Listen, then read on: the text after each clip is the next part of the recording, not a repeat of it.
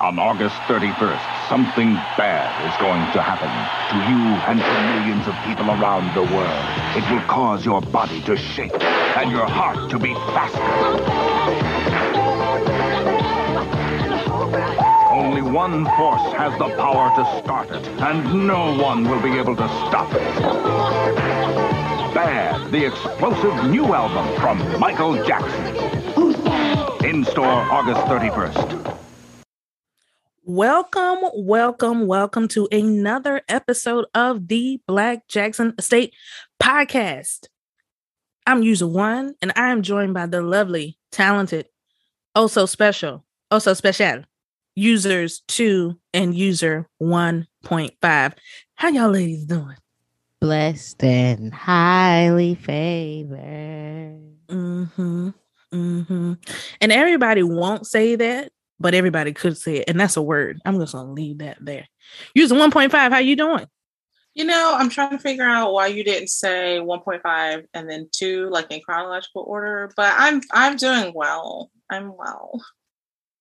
I just want to complain. I don't right. I'm gonna ignore you the rest of the podcast. Is essentially what's gonna happen. All right. Well, I'm glad that y'all are here.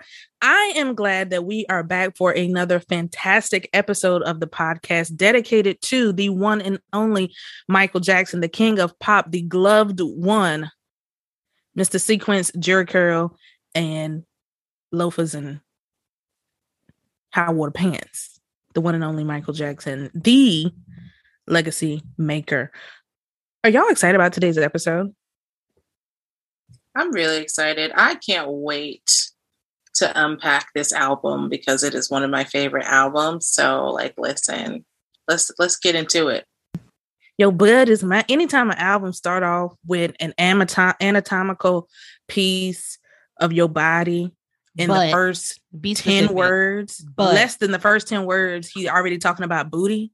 It's gonna be a bopper. Ass, cheeks, buns. I'm an ass man. Y'all remember that from Rump?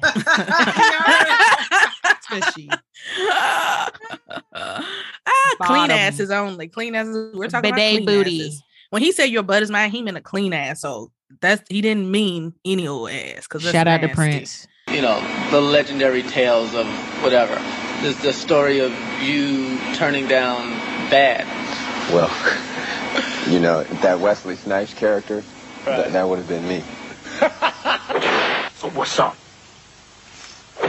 To put it better, the first line of that song is "Your butt is mine." Your butt is mine. Okay. Now I said, who gonna sing that to whom? Cause you sure ain't singing it to me, and I sure ain't singing it to you. So right there we got a problem. It was interesting meeting though. Nevertheless. Wow. No rivalry. Prince is like, you are not saying that to me, but I'm excited because we are excited to talk about the album of albums, one of the best albums probably ever recorded sonically. It is a masterpiece. Michael Jackson's third studio album for Epic Records, Bad. And we're excited to talk about it because by the time you hear this, unless you are a Patreon user, it will be on the date of the anniversary of the release of this album, which was August 31st, 1987 here in the United States. So we're really excited to celebrate 35 years of Bad. This album is so consequential, influential, and giving honor where it's due. We're excited to talk about it. And I was telling User 2, this is a fantastic album. It is an album that is almost as old as some users and is actually younger than another. And so we're all up in this 80s mix here. User 1.5, you are older than the album. Wow. Wow. Oh. These people didn't need to know that. Oh. It ain't their business. But go ahead. What do you remember of the album coming?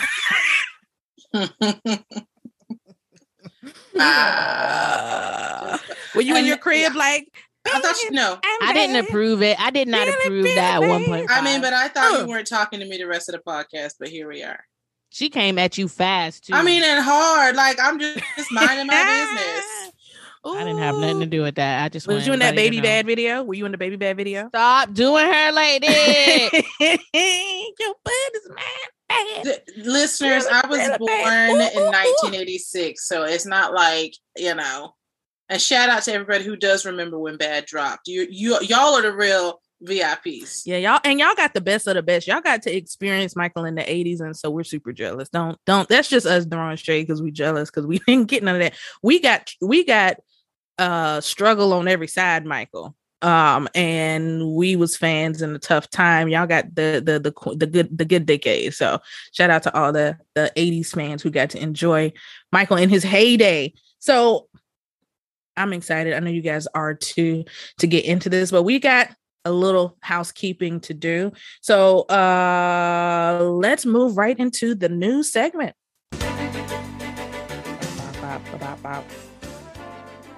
All right, so first up in the news of Michael Jackson, the world of Michael Jackson, we covered this, I think, in the last podcast, but the fake songs, the alleged fake songs on the album Michael were removed. Those songs were Monster, Breaking News, and what's the third one?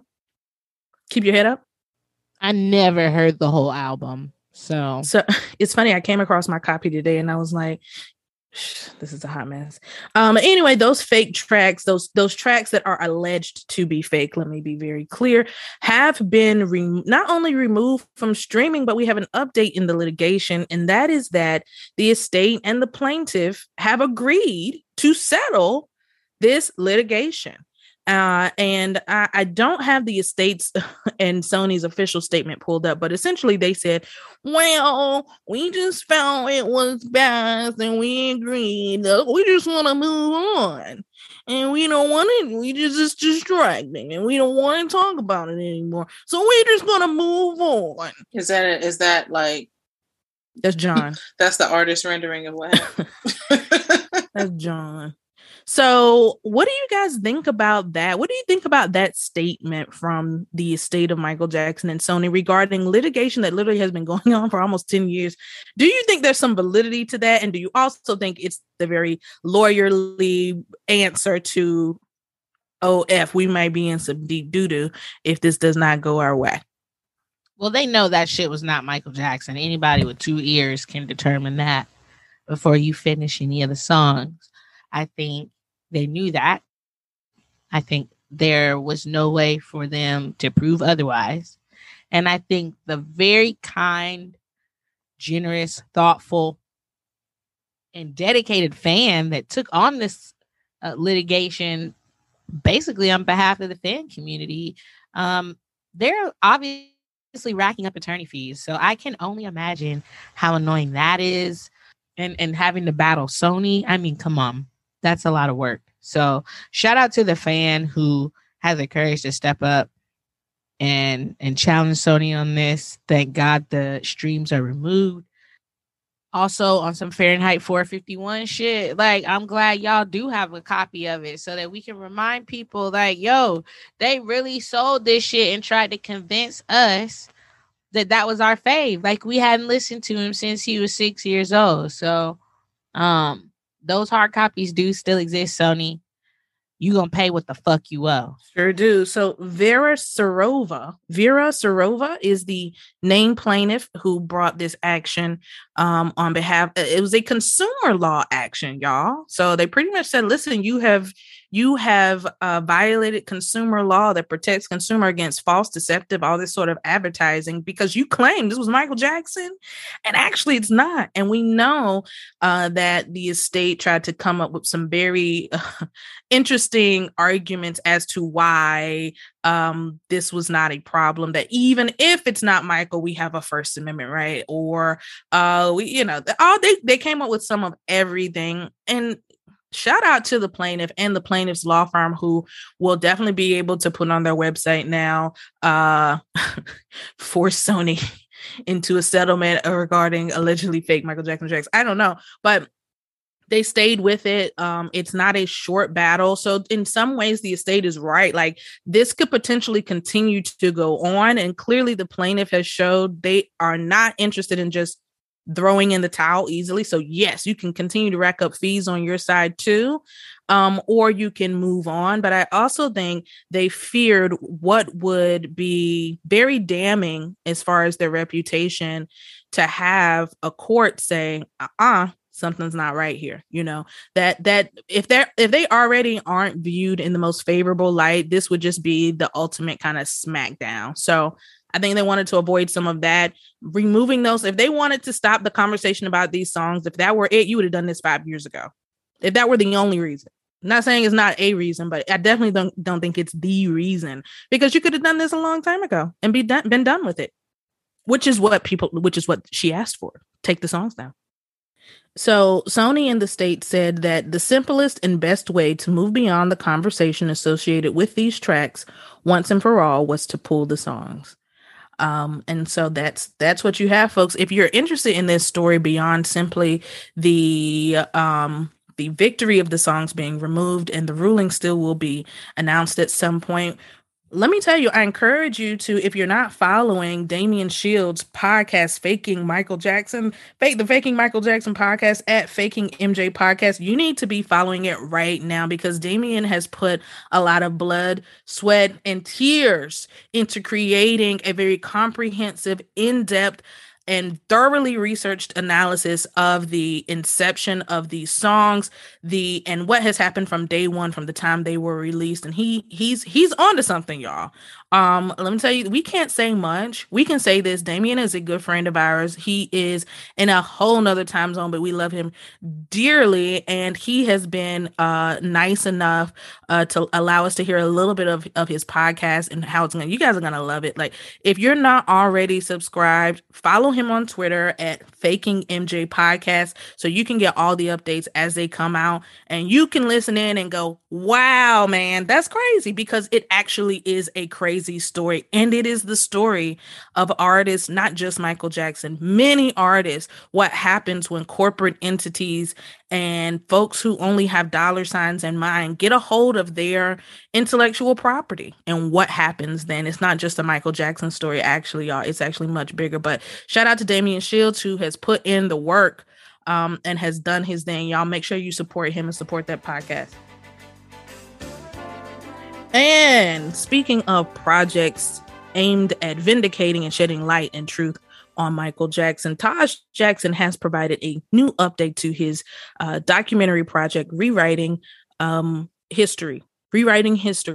Taj, earlier in August, he comes out with a brand new update, a 90-minute live that he went on to discuss the project, where he is and where he's headed. We did a deep dive into this and kind of our initial reactions. We did watch it. We did it on our Patreon, so we don't want to go too deep into it here, but I want to get the users just give me a 45-second take on Taj's documentary, where he is now and where he is headed. Yeah, as you said, user one, we did almost an hour long deep dive on Patreon. So if you're not subscribed, definitely go in, subscribe, and listen. But the most I can say, listen, if you've been listening to this podcast, user 1.5 here, you already know that I think Taj is a scammer. And I've said a lot of things about Taj that a lot of people didn't like. But let me say this. I can only hope that he ends up actually making this documentary, because if he does not, then it's going to be a shit show. I'm sorry. I mean, it really is. He gave an update. There were no real concrete dates, no real concrete times. He's very ambiguous about a lot of the things. The only date he actually gave was that possibly maybe they're looking into a press release on Michael Jackson's birthday. Other than that, everything was very vague, which it gives scam every time. So, I think Taj is in over his head. And I think everyone agrees that Taj is in over his head. And at this point, 3 years later, a lot of people aren't even interested in whatever Taj has to say or what he has to put out. But we'll see if we get 11 parts worth of a docuseries. So, yeah, most of my views are on Patreon, but Taj, hang it up. And don't release any more YouTube trailers, or whatever those are. Those iMovie trailers you've been throwing together. Cut it out. I want to say this, and this is my 10 seconds. So if Taj has actually come out with the press release, it will already have happened by the time this comes out to the main audience. So listen, using 1.5. If y'all want her to eat some crow, y'all can go on our Twitter or Instagram and say, ha! This is what I want you to say. And please, just I hope say, I'm eating crow. I really just do. say, this is what I want you really to type. do. I want you to say, ha! On behalf of Taj Jackson. Please okay? do. And I'll if like she every eats that single crow, one of them. she I will, and like you know, them she all. will like every comment, and I she will like what's them gonna be all. your response? What will be your response? I'm gonna hit that like button for everyone. Everybody's gonna get a like. You know why? Because honest to God, I really hope it's like everybody got that one family member that don't live right. And they always are resetting their lives, trying to get right. Like, ooh, this time, this rehab trip or this is gonna happen. And every time they go, you're like, you know what? I hope you make it this time. That's how I feel about Taj. Every time he does something. Well, listen, listen. If he does it, y'all go ha on behalf of Taj Jackson, okay? Please do. And make sure you add tag user me 1.5 at Reina Latoya. Yep. Reina Latoya. You can go out. You can go to Black Jackson Estate Twitter or Instagram. Like, let her know, like, hi, you got to eat a little crow. Yep. And I'm not too we proud. We will make her a bowl of crow to eat before the next episode. And I will gladly eat it. She gonna have to eat it up. I put hot sauce on it and eat that shit. I will gladly eat it. So I mean, and like, listen, and I think we said this in Patreon. So if you really want to hear all the our hot take, because we recorded that I think a day or two after it released, and we all had a chance to watch it.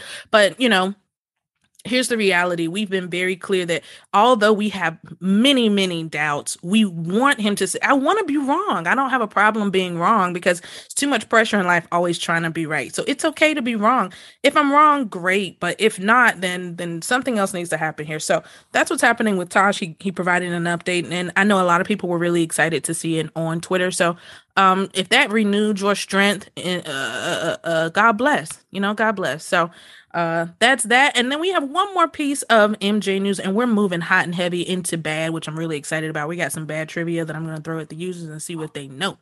Hold on. Let me wrap that up for you. Mm-hmm. Guess I learned my lesson. Stop way it. too soon. So ignore her. So as you guys remember, do you guys remember that the estate brought a lawsuit against Latoya's ex-beau? Y'all remember that? They said he stole some of Michael's stuff. Oh, yeah. So there's actually been what's his name? Jeffrey Gadir, I believe is how you pronounce his last name. Y'all know we don't know how to pronounce no names, so but I think it's Jeffrey Gadir.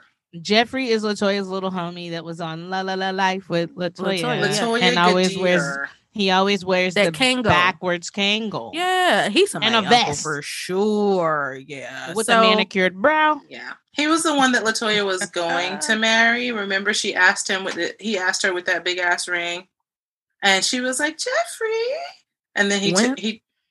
You see, you didn't watch the series. Ashley knows what I'm talking about. And I then do. He told her, Latoya told him that he had to go talk to Joseph.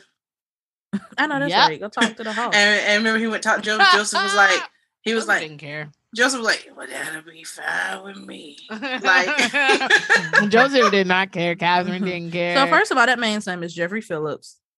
Oh shoot, who is Gadir? Oh, I don't know who you. That's the therapist on Maury. Go ahead, y'all. I'm sorry. I know you fucking lying. Sorry, Latoya. Okay, so essentially the estate has accused this man of stealing property of the estate from Michael Jackson in the days following his death.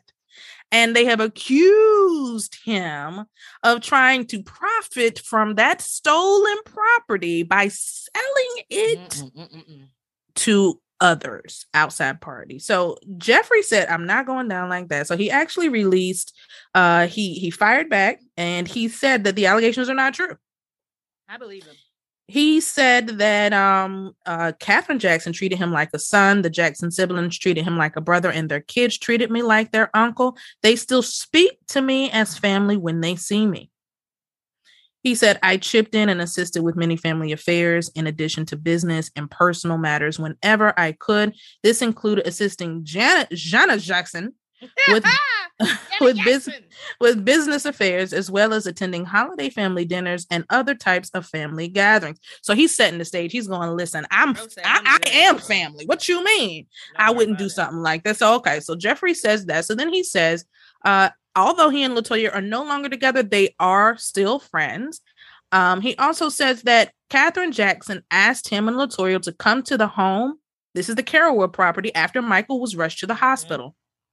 Quote, for several days, we stayed at the Carolwood house, during which time at least a dozen family members came and went, some of whom took items from the house.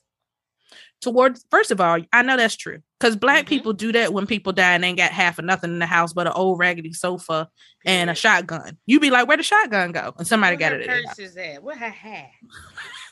Where her wig? I mean, y'all will go take some stuff. She knew I loved that hat, so y'all will take some stuff. So Jeffrey says that Katherine asked him and LaToya to remove any personal belongings that they could take, given it was a rental property that would be locked up shortly.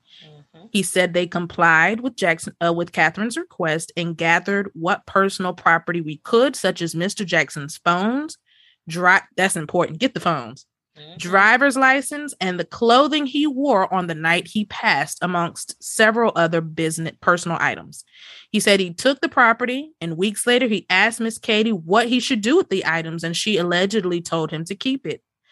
He goes on to say, I have never sold a single item, nor have I publicly displayed them. I have never lied about having the items or otherwise concealed the fact that I kept the Carolwood items in storage. The Jackson family members knew I had these items. Okay, so now let's get over to this year. He says he was invited to show off the pieces to an auction company. He claimed he believed to be meeting a collector and memorabilia enthusiast. He said he had no intentions of selling. However, at the meeting, he claims after showing the items, one of the men showed him a badge. The man told him that he would be confiscate. It's giving Mar-a-Lago. It's giving Mar-a-Lago now.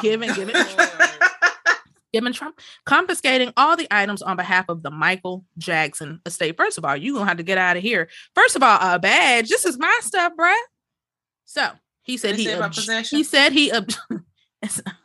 swallow it. He said he objected, but was then escorted out of the building. He said this entire ordeal has taken a significant mental and emotional toll on me. It has affected my personal life, my business, and people's trust in me. He's not lying. He said, had the estate simply asked for the property and not resorted to premeditated setup and bullying tactics, I would have called LaToya to inform her that the estate was requesting the items, and the two of us would have called her mother. He said if Katherine had instructed him to return the property, he would have done so. Although the property was given to me and belongs to me, I would not have refused a request for the property from the Jackson family. And the judge is yet to rule on the matter. Okay, users, I want to let that in. I want to let you digest that really quickly, but I want to get your hot takes on this action that has been brought by the Michael Jackson estate against Mr. Phillips concerning pajamas, driver's license, a couple cell phones, etc. For real, it was really pajamas in there. Yeah, the pajamas he had on when he passed. Correct. He's got Michael's death pajamas. Right. Oh Lord. Jeff, listen, I don't think he's lying. I also find it hard to believe that he was just showing. He just drove his happy behind over to his storage unit with some random person that claimed to be a collector and was like, hey, I'll just, for the niceness of it, I'm going to show you what's in my storage unit. Like, there had to have been some plan there to auction it, or somebody paid him maybe to see it, because maybe he was paid to see it, but he never intended to give it to sell it. I just somebody gonna at you and say, so you don't believe Taj, but you believe Jeff with the death pajamas. This is messy for no reason. When people have time and money on their hands, listen, you just get into some messiness for no reason. I find it hard to believe that now I do believe Miss Katie said, just do whatever you want. She was distraught after Michael passed away. So if he's asking her 2 months or a month, 2 months after he passed away, I mean, the man had just been put in the ground because they held the body out for how long? How long did CeCe Carter have the body? I mean, he was out. It was a while. He was out for a while. So they really had just had the funeral, and you asked about what do I do with this stuff? She was like, do whatever you want with it. I can believe that, but also so something in that is like she didn't ask what particularly that you had. Like she didn't say, well, what items do you have? Like that, was that ever disclosed to her? Because maybe she would have wanted his cell phones, or maybe she would have wanted, his driver's license or whatever other items. I mean, it's enough to fill a storage unit. So it had to be a couple of things.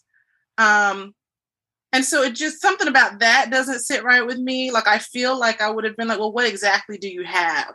I feel like she would have asked that question before just gifting him whatever, I think this was mostly LaToya's doing, and Miss Katie got thrown into this conversation because their narrative has been pretty consistent since Michael died, that LaToya and Jeffrey went there and immediately took control of the house until the estate got around to thinking about the actual property. Because let's be honest, they were more concerned about this is it than, Michael's belongings or who's in the house and who has access to his stuff. At least that's how it felt. So if all those stories were true all along, then LaToya and Jeffrey stayed in that house looking for evidence of who tried to kill Michael. They confiscated some things probably along the way. Jeffrey and LaToya have made it clear that they were trying to be Carmen Sandiego and figure out who killed Michael. So my assumption would be that they gathered all the things they thought would be evidence in a trial. So his pajamas would be in that number, and anything else that was laying around that they thought might have led to an investigation, because that's where their minds went immediately. LaToya thought someone killed her brother. I don't think she was wrong. But yeah, I think that's how Jeffrey ended up with that stuff. Now, I don't know how Miss Catherine got thrown into that storyline, but I think the siblings all utilized whatever resources they had to try to figure out what happened. And LaToya and Jeffrey really were first on the scene. So that's my conspiracy theory. And I appreciate Jeffrey for not throwing LaToya under the bus, because she's been through enough. And even though she didn't marry you, no, I think most of what he said is probably verifiable through other people's confirmation. Right. Now, once we get down to why you have folks coming over to look, you're gonna have to bring some receipts, buddy, because it doesn't pass the giggle what test. If it's a scheme that Ty set up? Shut up. No, seriously. What if the estate? So let's say this. Okay, I'm going to go full conspiracy theory. Go ahead. Let's say LaToya and Jeffrey really do have the evidence that proves, they set Michael up, blah, blah, blah, blah, blah. Yeah. And his pajamas would be on that list. Let's be honest. If the estate knows that, and they ultimately know that's another battle they can't win, alongside the fake music with Sony, maybe they set Jeffrey up because Jeffrey's goofy enough to take an invite from somebody who told him, we'll take you to Ruth Chris or whatever, and then you can show us your Michael memorabilia, like how OJ set up them motherfuckers who stole his shit.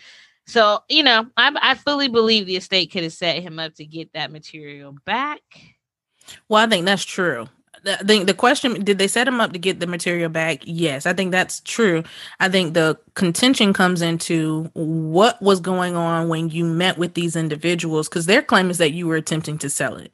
You're saying that you were not. So who's got the receipts to prove one way or the other? What was your intention and your goal in meeting with these people who you thought were enthusiasts but were actually the feds? So that's interesting. I think it's really sad this stuff happens, period. I think the estate is like the quintessential antagonist. And if someone were to make a documentary about just that, it would be crazy. The executors of the estate are wild, led primarily and chiefly by John Branca. And here's the thing. So far, everything the Jackson family has said of substance since Michael died has turned out to be true. And everything the estate has said that is of consequence, of substance, has turned out to be a lie. Yeah, they're not that great. So you go ahead and add it up. I'll let y'all add it up. I know y'all just be happy if they release an unreleased track or give you a new Cirque du Soleil show. She said she didn't have no man. But I mean, if we're really counting it up, it sounds like them niggas family, lie. You don't gotta like the family, but the big things they have said have turned out to be factual. Yeah. And that's that. You can do with that what you will. So Do with that what you will. Do with that what you will. So that's the news segment. Plenty of Michael news. This man just won't quit, even from eternal rest. So we are moving hot and heavy into the main topic of discussion, the Bad album. And before I kick it to user 1.5 to guide us through this adventure of an exploration of the Bad album, the Bad time frame, etc., I've got a little bad trivia for the users here. Y'all ready? So if you get these questions right, you can treat yourself to a cookie on your own dime. Okay? So, question number 1. What is the name of the doctor who recorded Michael Jackson's heartbeat for Smooth Criminal? I have no... Wait, was it Arnie Klein? Final answer. It's wrong? That's wrong. Oh, shit. I don't have a guess because what I said earlier today, she won't let me say. Don't repeat it. The name of the doctor is Dr. Eric Shevlin. It is in the notes, the liner notes to the Bad album. Dr. Eric Shevlin recorded the famous heartbeat of Michael Jackson for the song Smooth Criminal. So shout out to Dr. Shevlin. He's got a cocktail party story to tell, period. All right, moving on to the next question. Steve Stevens performed the guitar solo on Dirty Diana. What famous artist did he play guitar for over 30 years? Do y'all know who? Who? Steve Stevens.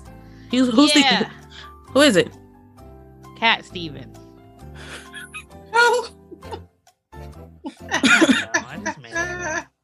I'm just not giving y'all no easy questions. There's a little thing I had earlier with easy questions. I was like, oh no, these are too easy. Got a guess, user 1.5. Steve Stevens. And don't be Googling it.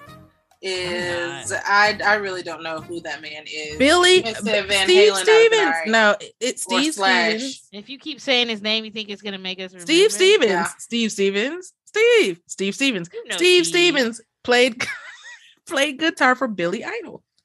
Oh, Mama Leone works hard on Yeah, Okay. All right. So the original photo chosen as the cover of Bad was a picture of Michael Jackson with lace covering his face. Y'all remember that picture? Yep. Okay. This is with the spider. Yes. Yes. This picture was the bullet there. Go ahead. Yeah. This picture was actually inspired by a photo of a famous actress from the 1920s. What was the name of this actress? Greta Garbo. Good guess, but nope. It was Gloria Swanson. Gloria Swanson. And for those of you who are like me and like vintage movies, okay, something that you might remember her from is Sunset Boulevard. She was a crazy old lady in the big old house. Oh. Yeah. And fun fact, Sunset Boulevard was what A Thin Between Love and Hate was based on. The opening Are you scene. serious? Really? The opening I didn't scene, know that. yes. It is literally pretty much the exact same movie. A lot of sense. So there you go. Has nothing to do with Michael, but there we are. That's a good little, yeah. So my sister actually really is a big early, what is it called? The golden era of Hollywood buff. And so I have seen this movie. She's actually a very good actress. And she was from the talkie era, right? No, she was a silent film star. No, that's what I meant. She was a silent film era star. And then when the talkies came in, a lot of those silent film stars didn't really make the cut because they had crazy sounding voices. They had or couldn't, actually recite lines. They could act it out, but they couldn't actually act and speak. Yeah, it was crazy. A lot of people got flushed out. So the silent era movie stars said about the talkie era movie stars the same thing the stage actors said about actors who acted in TV and movies, that you really couldn't act. like this wasn't a real form. So it's just funny how that works. But anyway, yeah. That was some hater shit. Gloria Swanson, that picture was based on a famous picture she took from the 1920s. And the photographer for Bad, does anybody know who took that cover picture for Bad? Oh, wait a minute. Let me tell you guys a funny story. So Walter Yetnikoff said, get that shit out of here when they showed him that picture. As he should have. That's my paraphrase, but essentially he was like, hell no. Like, are you for real? And the name of the album is Bad, and that's what you was gonna throw they on. Were like, they said Walter Your Yetnikoff. lace is mine. They were like, he was like, no, but do y'all see the trend now? Michael did the same thing with the Invincible cover, right? That was a play on another famous photo, right? So he seems to really kind of play into that. So I thought that was a really interesting kind of fact. Okay, so the photographer for Bad, his name is Sam Emerson. He took that cover picture, that the Gloria Swanson inspired picture. He also took the picture you ultimately end up seeing. And what I didn't know was that, but when you look, it makes perfect sense. He's got contacts in, color contacts. They were put into contrast. So, an interesting picture, very, very, very interesting. A lot of commentary was made about that picture and about the unveiling at Sony and the jaw dropping because of what they felt was his transformation, his skin tone, et cetera, et cetera. So very interesting picture, very iconic in the history of Michael. Also a good did you know on the Michael album. Did you know that Oprah Winfrey is thanked in the Bad liner notes? Yeah. Ew. Yeah, we don't know why, but help us, Jesus. Michael made a lot of goofy ass mistakes. Well, he clearly didn't know she was It's a only in child. hindsight. Only in hindsight. Like he didn't know. I feel like that was a Quincy ad. Did he even know her at this point? Like for real, did anybody know her outside of Chicago at this point? I mean, I guess at this point she had done The Color Purple. So I think your theory on it being a Quincy ad is right, because it appears that the Bad thank yous are Michael and Quincy together thanking folks, which is part of the reason why Michael was like, I'm not doing no more albums with this fool, because he want to take over the thank yous, and it's really a 50-50 thing, and he just wanted to be a solo star. And Quincy was not with that shit at all.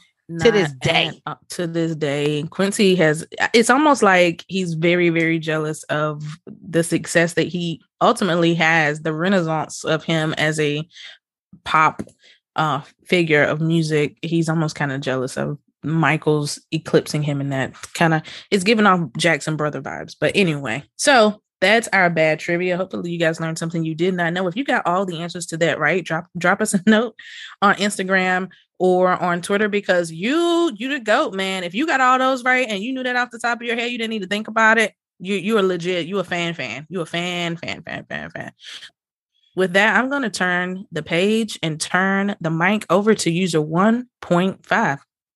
Thank you, user 1. So today, folks, we are going to be talking about the album of 1987, and it is Michael Jackson's third studio album entitled Bad.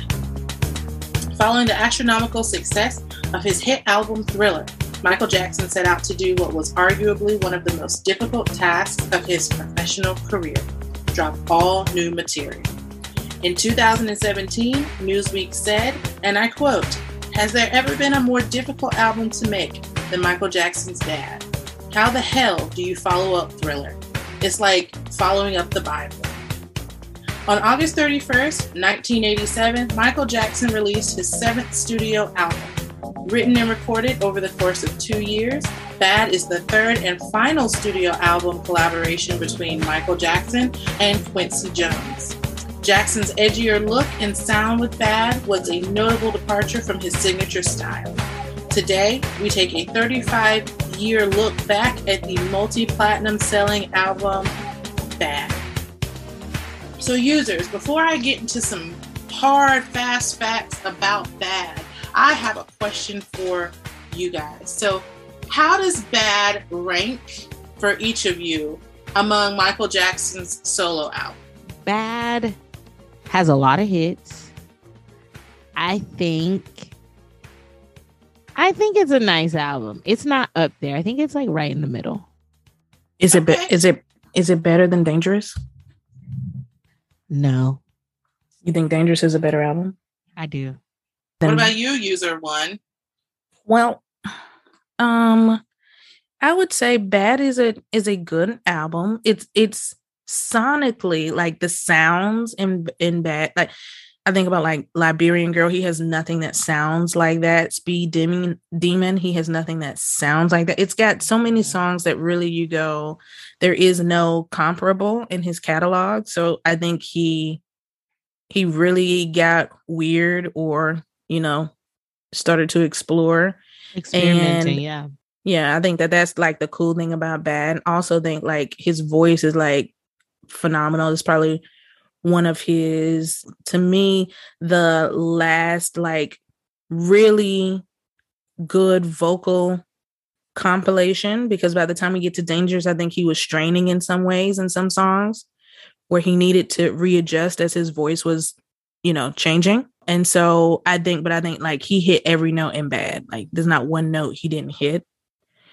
And so I would rank it's where it's at. Like I think it being behind Thriller, as far as commercial success, to me, it makes sense. So for a lot of fans, it is their favorite album. For a lot of fans, it's where they come in as fans, especially when we talk about more crossover fans. Yeah, and Bad is, for me, y'all know Invincible is at the top for me, but Bad is a great album because I remember I was dating a guy one time, he was from New York, and he said that when he saw The Way You Make Me Feel, that video, he was like, man, Mike is like that dude, right? I think Bad for a lot of people introduced a different side of Michael, something that maybe a way and maybe they hadn't thought of him before. And so I think just that alone makes it a great album visually. Okay, so I have another question before we get into the hard facts. What did Bad do for Michael that Off the Wall and Thriller did not do for him? I think Bad was pop perfection. If you're trying to create like the perfect pop album, which means give everybody a little bit of everything and sequence it right and experiment on a nice crispy sound, I think Michael did all of that with this album. And I think the hits kind of speak for themselves because he was truly innovative and was like, I have the best-selling album of all time. That is done. And so how do I give people perfection in 45 minutes? I mean, like, what was the max album length at that time? Like 52 minutes? I don't think we could get a whole hour. So I think he was really just trying to fit it all on one. And I think Bad is that. He was successful at doing that. So you think that Bad is more pop than Off the Wall and Thriller? I do. I think it's the perfect pop album. Okay. All right, user one, what about you? Yeah, no, I think I agree. I think it is a perfect pop sound. And I know it sounds like we're like really analyzing. Bad really is the album you start to become very analytical about Michael on, I think. I think Thriller is a formula, but there's still so much of like the off the wall guy in Thriller, but Bad, not so much. It really is a formulaic sort of album of ideas and sounds. And he's 30 now, he's about to be 30. He's not a 22-year-old anymore. He's not like, so it's like a different era. And I think it also represents an evolution of his sound and the types of songs he was going to do or the types of songs he was going to stay away from. We talk about, if you're not in our Patreon, you definitely want to go and sign up to check out an episode we have in there that's a head-to-head about some songs on Off the Wall, where we kind of pit these songs against each other and break them down and decide which one we would like to keep on the album and which one we would throw away. And one thing we talked about in there was how Off the Wall had more ballads than any album until you get to Invincible. And I think you really start to see Michael really move away from doing those sorts of songs and really doing things that are just more easily consumable, or he moves into his, I am an ambassador of the world sort of stage really hard on Bad. So it's like, it's the album you're trying to figure out. You're like, I know you were trying to beat Thriller. Gotcha. All right. But what else was happening here? I think he was becoming more of a product inside of Bad than a person. And I think Off the Wall felt like a person, like felt like a 21-year-old. Thriller felt like an early 20-year-old chasing success, but also still like saying like, this is me. This is like how I get down. Bad really feels like, okay, let me give you what you're looking for and package it in a way that guarantees success versus let me just give you me. Even though he wrote most of the songs on this, but a lot of them are abstract songs. They're not really, they're autobiographical in some ways, but a lot of it is abstract, like Speed Demon, Get your ticket right. All right. So look. Pull over, boy. All right. So Bad was one of the most anticipated albums of the time, and it debuted at number 1 on the Billboard pop charts and sold 2.25 million copies in the first week in the United States. It stayed at number 1 for 6 consecutive weeks and reached number 1 in 24 other countries. User 1 asked me today, what were those countries? I can't name them all, but I can name a few. Hopefully this give a shout out to some of you guys over there listening to us. So the countries include, of course, the US, the UK, Canada, Austria, Finland, the Netherlands, France, Germany, Italy, New Zealand, Spain, Norway, and Sweden. The album by 1991 was the second best-selling album of all time behind his own album Thriller. And in 2021, it was certified 11 times platinum by the Recording Industry Association of America. The thing that stood out to me is the visuals that Michael had for Bad. So Bad was the album that was promoted with the film Moonwalker. And so the music videos Speed Demon, Leave Me Alone, Man in the Mirror, and Smooth Criminal were all included in the film, and it became the best-selling home film of all time. So if y'all want to talk about Beyonce and Lemonade and her as a visual artist, Michael was the blueprint for a Beyonce to have an entire visual album with this album Bad. Did you guys know that? Of course you did. I know you did. Absolutely. Yeah. And watched it many times. That's such a fair sort of like give a shout out, give credit where it's due to Michael and give credit to where it's due for Beyonce for Wreck It. Listen, when you don't reinvent the wheel, you latch on to greatness and you try to do your own form of it. Michael did it. He took it from James Brown and Jackie Wilson and some other cats. So Beyonce ain't no dummy. Like, why are you trying to reinvent the wheel? See what, because there's an essence of these artists that made them great. You don't have to copy them, but capture the essence of what made them great. And she's done that with Michael, but Michael obviously again took those same sorts of ideas from James Brown and other people. So yeah, I think visually Bad is the one. Absolutely. Like Thriller is like, okay, we get it. There's Thriller, there's Beat It, there's Billie Jeans. These are actually groundbreaking videos, but Bad might got the better music videos than Thriller. What y'all think? Man, listen, what my favorite video from Bad is Bad. Because let me tell you, that Boom Cat Cat in that subway. So what's up? Give me a quarter. Now, what in the world you gonna do with a quarter? This is sad. Oh, Daryl. What's y'all's favorite video for Bad? Speed Demon. Definitely Speed Demon. Yeah, with the little claymation people. Yeah. I love Spike video. the Bunny. Spike. That's a good one. I'm gonna give it to Smooth Criminal. I think Smooth Criminal is the one. It's just sleek. It just felt like it was made for Michael. Like he was like, I'm in my bag. I'm in my pocket with this one. And so I think that's my favorite from the album. So today, users, we are going to do it, and we're really going to focus on Michael's singles from Bad, but we also are going to talk about the other tracks on Bad as well. And we're going to talk about the re-release of Bad with the additional tracks from 2001. So the first single that Michael Jackson dropped from the Bad album was I Just Can't Stop Loving You, and it was released on July 20th, 1987. So Saida Garrett was on the track. She does the duet with Michael, and she was actually a last-minute decision by Michael and Quincy after his first two choices for the duet, Barbra Streisand and Whitney Houston, decided against participating. There are also two other versions of this song. It's a French version. I did not take French, so I'm not even going to try to pronounce this. There is also a Spanish version, Todo Mi Amor Eres Tú. And Michael did not have an accompanying video for this single, even though it was the first single. So users, let's unpack I Just Can't Stop Loving You. Why didn't Michael have a video for this song? Well, let's back up a little bit. You said something really profound, and I want to take an opportunity to address it. Why didn't we call Stephanie Mills to do this duet? Now, before you, wait a minute. That's what I'm saying. But I'm throwing it out there now because this is what I want to know. Now, was nobody checking for Stephanie Mills? Yes, she was in the 80s. She was killing it. Yes, she was killing it, but he wasn't checking for her. But Saida Garrett over Stephanie Mills. That was Quincy. That was real Quincy-ish. Yeah, like and I mean, and no one wrote it. Right? No, she didn't. Michael wrote the song. Which one are we talking about? We talking about I just can't stop loving you. We ain't talking about Man in the Mirror. Sorry.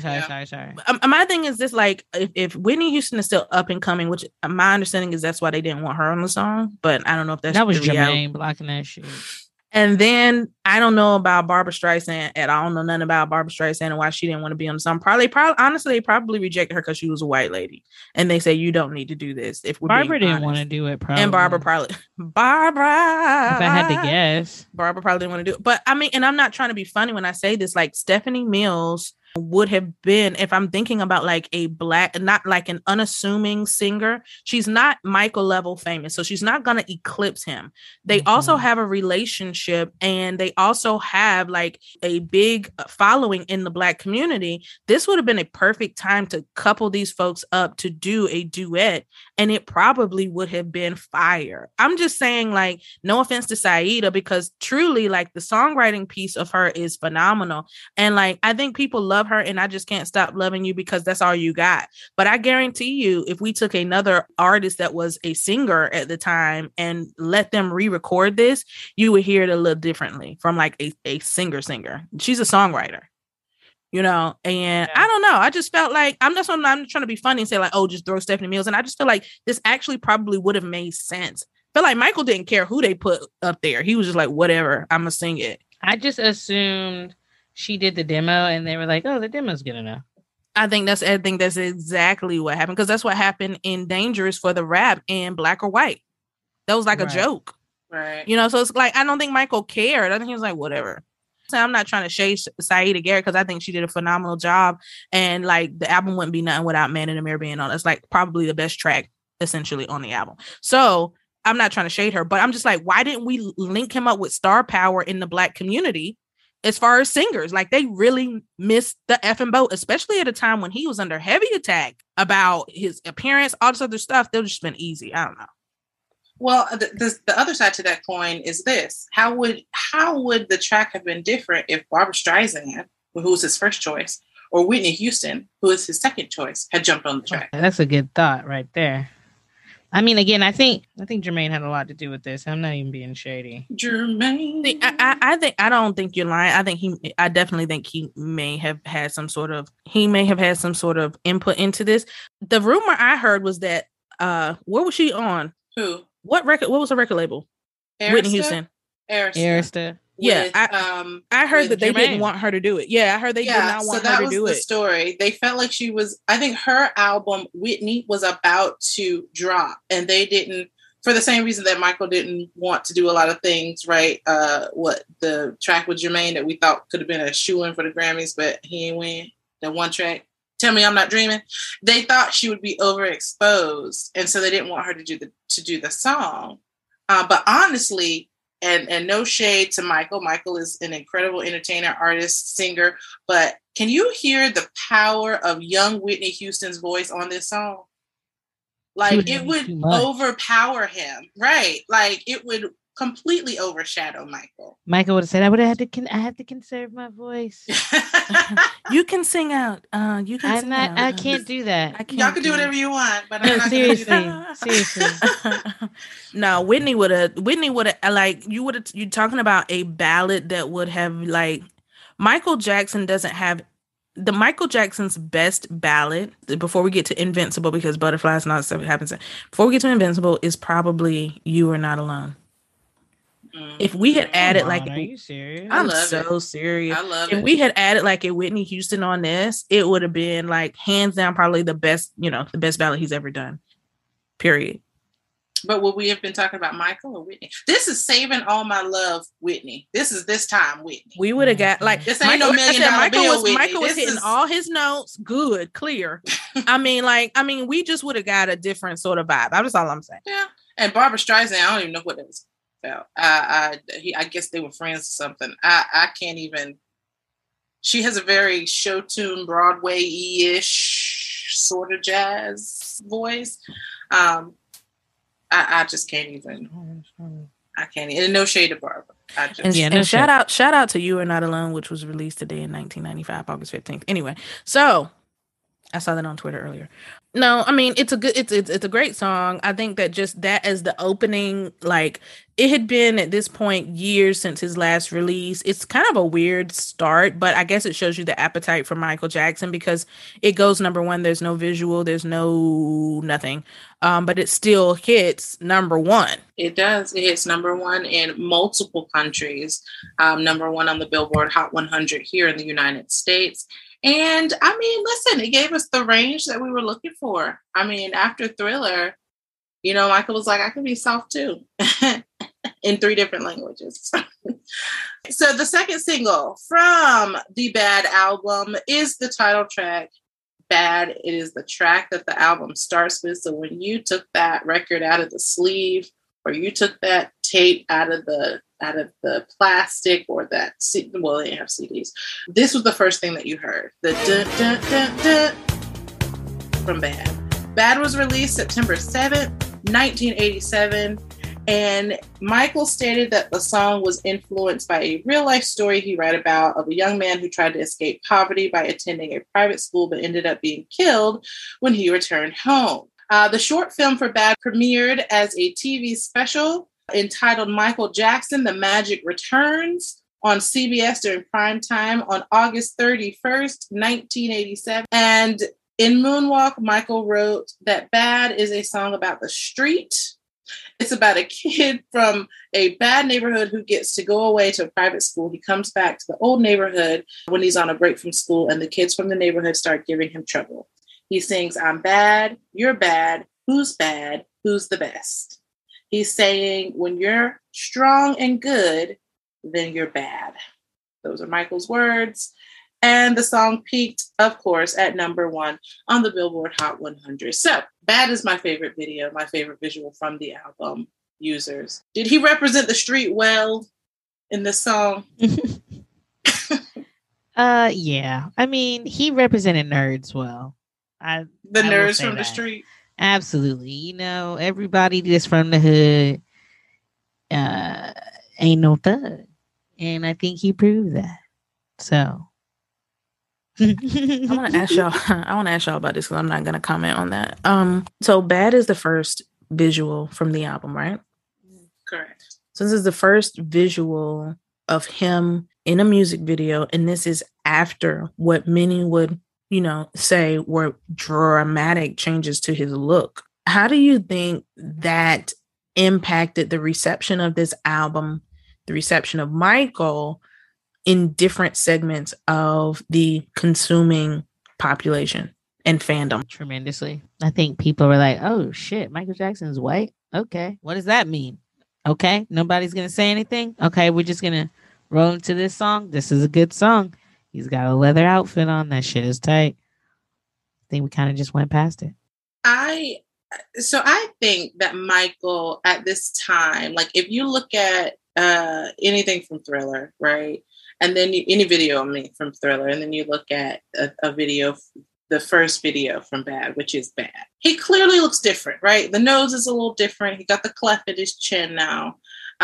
His hair is a little longer, but I don't think he had strayed so far away from, you know, what he looked like in Thriller that it was alarming. I think people were like, what did you do? Like, you know, you ever see people on TV where you're like, you got some work done, but I don't know what it is, but something's different.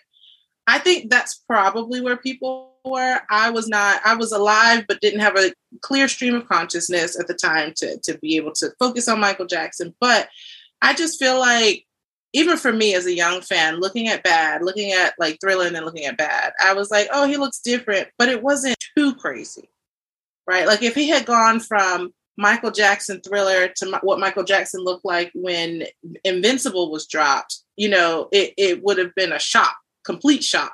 I just think people at the time were probably, and this is the time too, I want to say in the 80s when people were playing with steroids and skin bleaching and things like that.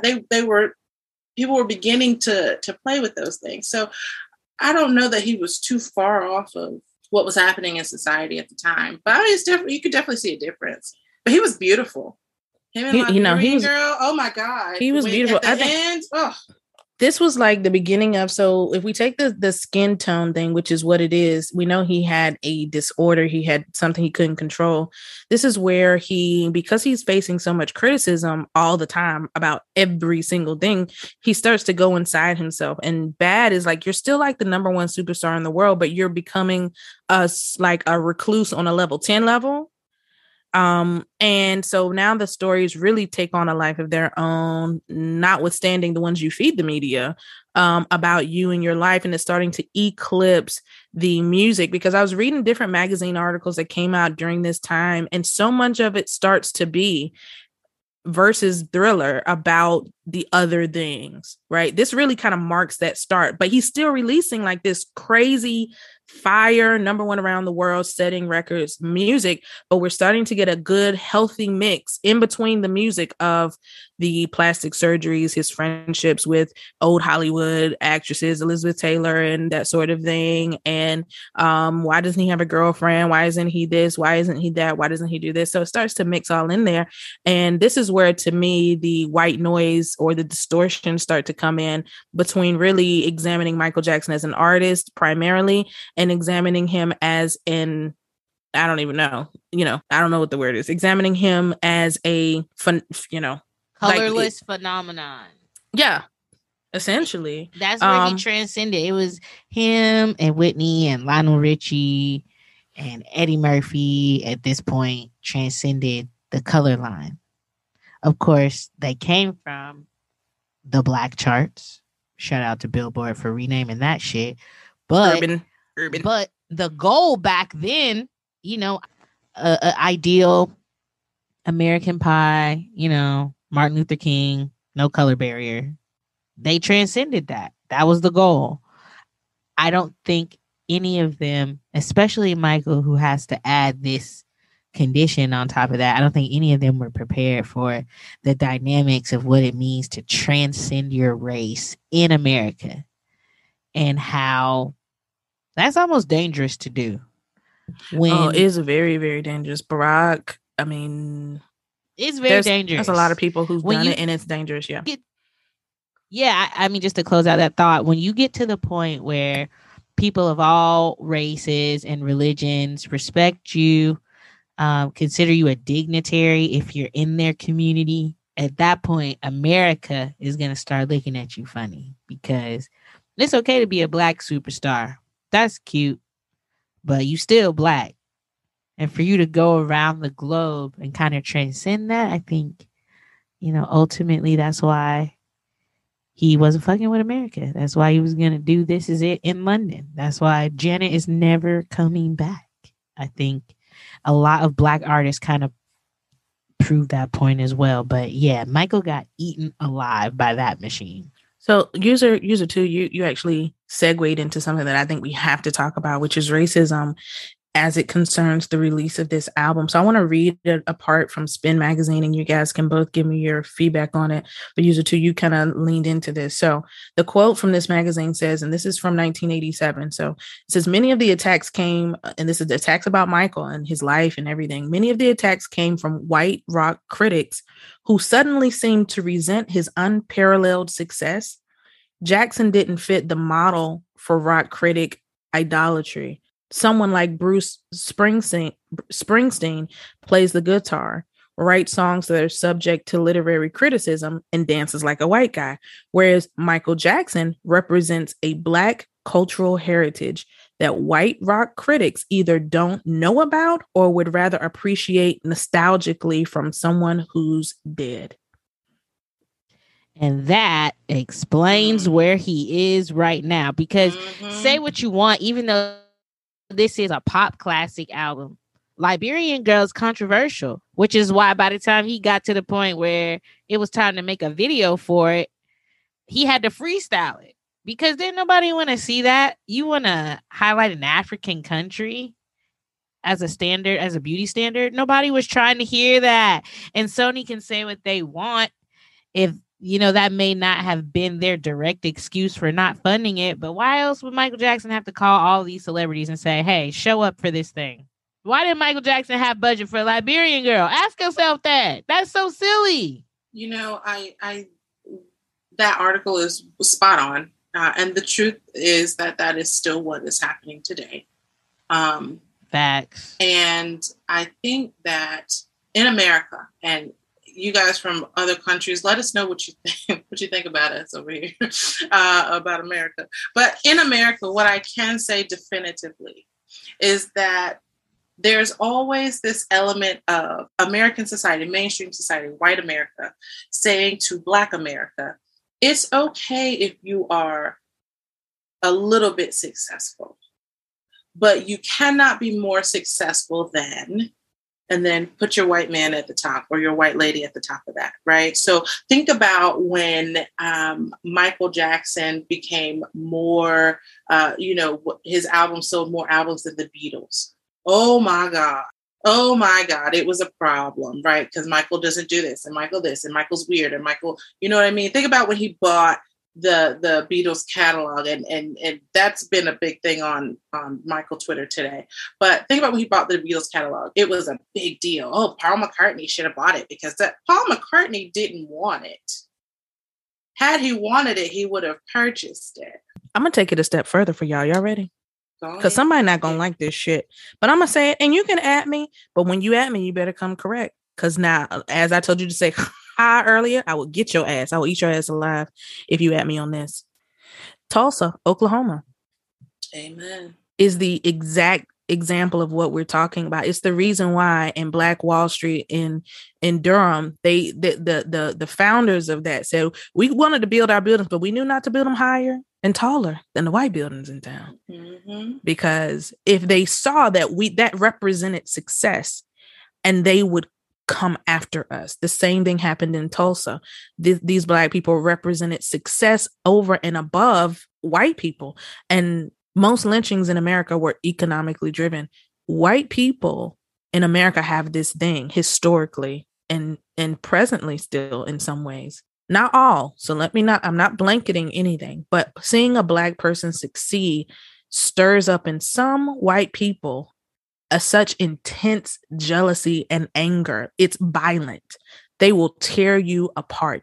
And that is what happened to Michael Jackson in so many ways. And I'm not saying he wasn't self-destructive, but right now, what do you do when you can't say, well, you're not successful? I mean, he has the biggest selling album of all time in Thriller. So now what do? You attack him as a person. You attack his character. You attack his family. You attack the things that should be off limits. That's what you go to attack, right? Like, oh, he's weird. He had surgery. He wants to be white. Look at him. He wants to be white, you know? And unfortunately, he endured that scrutiny for the rest of his life. These are the facts, y'all. We ain't talking out the side of our neck. You don't got to like it, but the truth is the truth. So, I mean, this is the Black Jackson State podcast. So Again, if you don't like it, you can turn it off. You can turn it off right now. You can stop this and go fix you a cheese sandwich. Okay. But we're going to say what we got to say every single time. You can go have yourself a cheese and ham and cheese. Okay. But we're going to say what we got to say. And nothing, no lies have been told. Amen. And as James Baldwin said, the story of the Negro in America is the story of America. It really is. And listen, y'all not going to stare us down on it. Go read. Go learn. If you listen to this and you're like, I don't know nothing about that, go learn. Amen, amen, amen. All right. If all minds and hearts are clear, we're going to move on. Yes. We're going to move on. To this day. We're going to move on to the next single from Bad, which is the Billboard Hot 100 #1 single, The Way You Make Me Feel.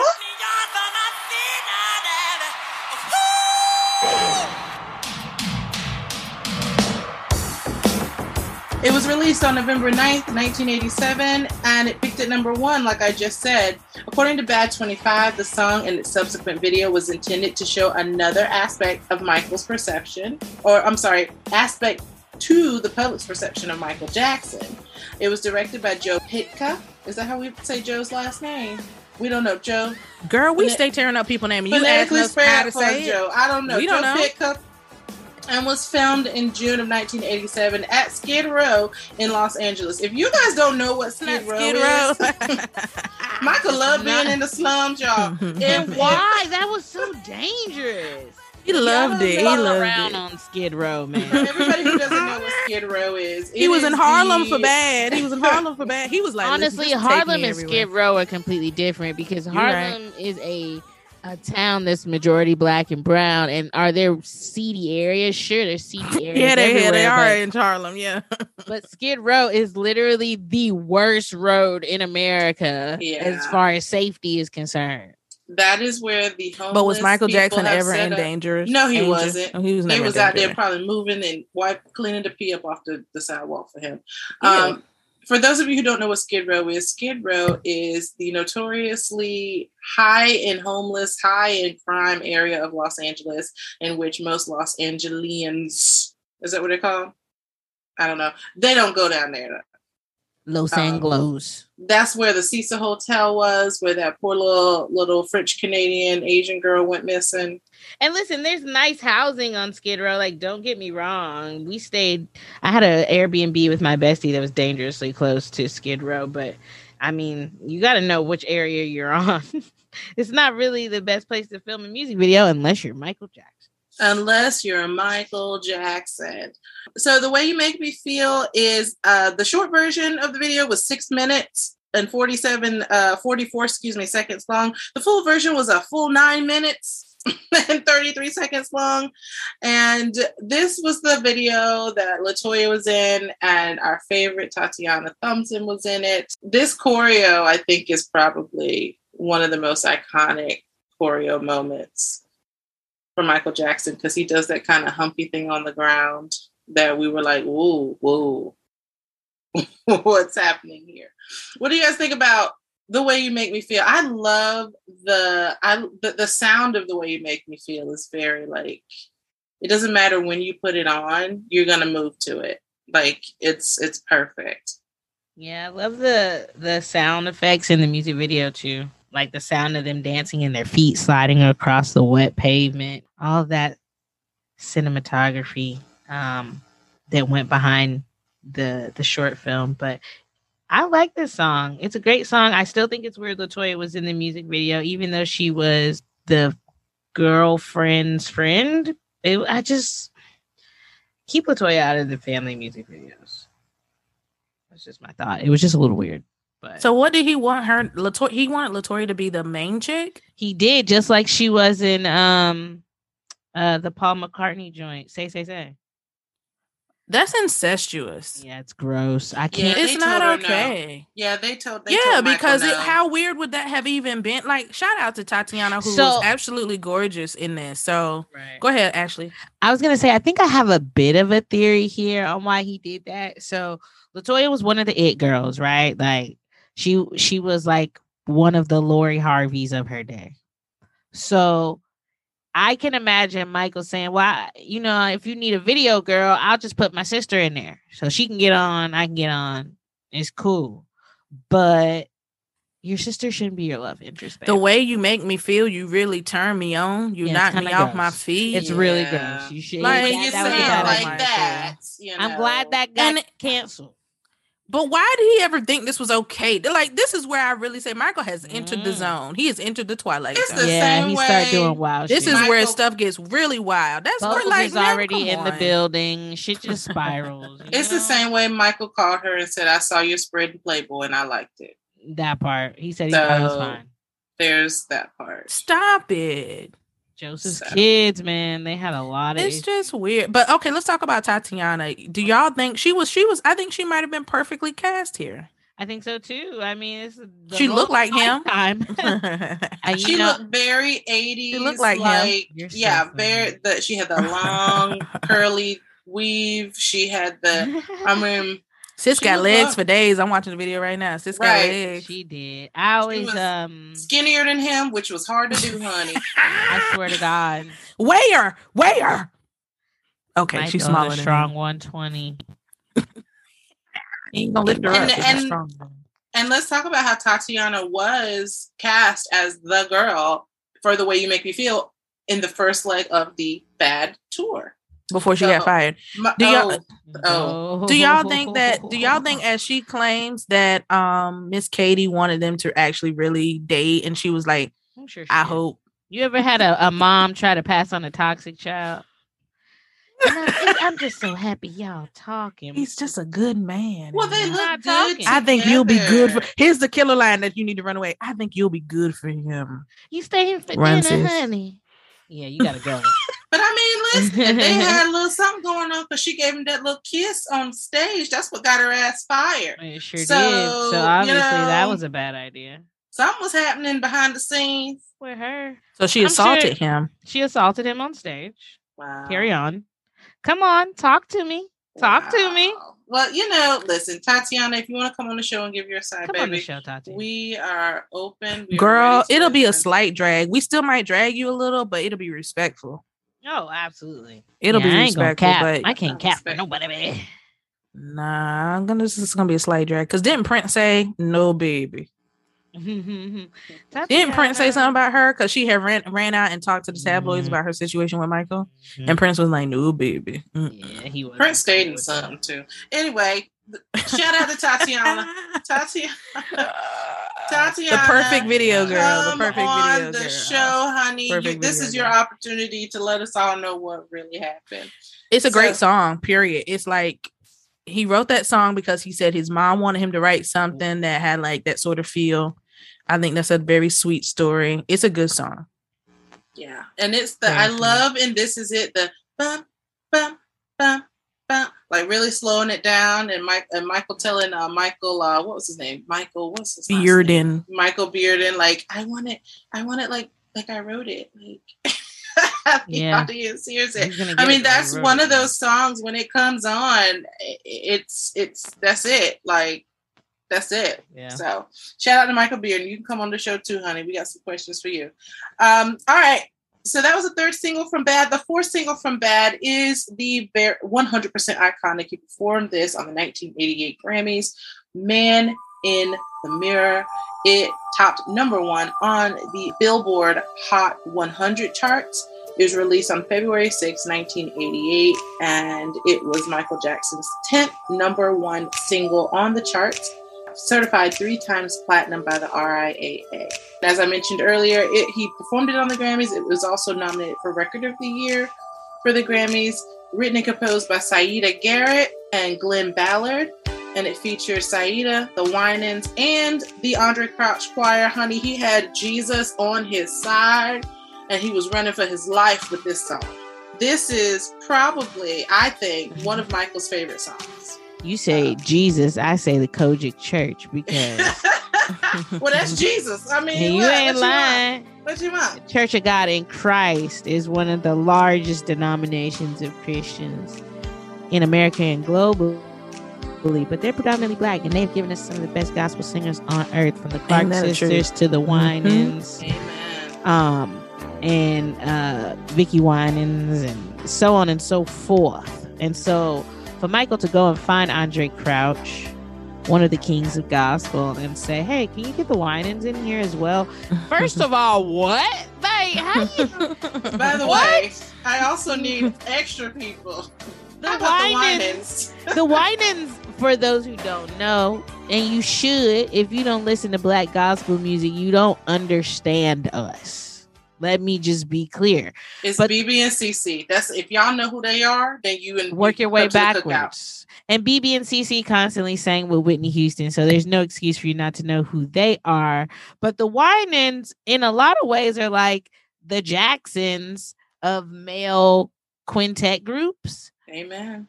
So, I mean, everybody followed the Jackson template, even in gospel music. The Clark sisters, the Winans, a lot of those like family groups. So for him to get Andre and Sandra and the Winans on this. I mean, just iconic. Yeah, Michael stayed taking us to church, whether you wanted to go or not. Okay? The only thing he was missing is if he had called, if he had called, if he had called Shirley Caesar. Oh, remember he did. Remember he did. Yeah, I don't know if it was for Man in the Mirror, but he did call Shirley Caesar. He wanted her on one of these songs. I thought, as much as she loved money, I can't believe she didn't hop, skip, catch the first plane. The queen of gospel is what she is with the Caesar singers and Shirley. Let me take that back. I'm sorry, Pastor Caesar. Let's not do her church I'm that. sorry. We're just being North Carolina. Her church is here in Durham, y'all. And Miss Shirley's church does have several ATMs. It is very well known for that. But does that change the fact that she is one of the most prolific gospel singers on earth? Absolutely not. Strong man. Yes. You better leave here, strong man. But she didn't make because you're wasting. You're wasting your time. Yeah. Okay, so she did not make the final cut, but she was solicited. Is that what you're saying? I can't remember if it was actually for bad, but at some point Michael Jackson did solicit Shirley Caesar. That would have been crazy. Yeah, I'll go dig it up and we'll share it on Patreon. So you need that to would have subscribe been so you can get a crazy if he had Shirley. We need her to come tell the story. She did. She told it. She told it to somebody. It is on YouTube. Of her okay. So you Michael can find hit this. Y'all her can find and this. she was booked. So and she she needed to get clear because when I tell you, she wouldn't have had to ask for one more $100 line in her life.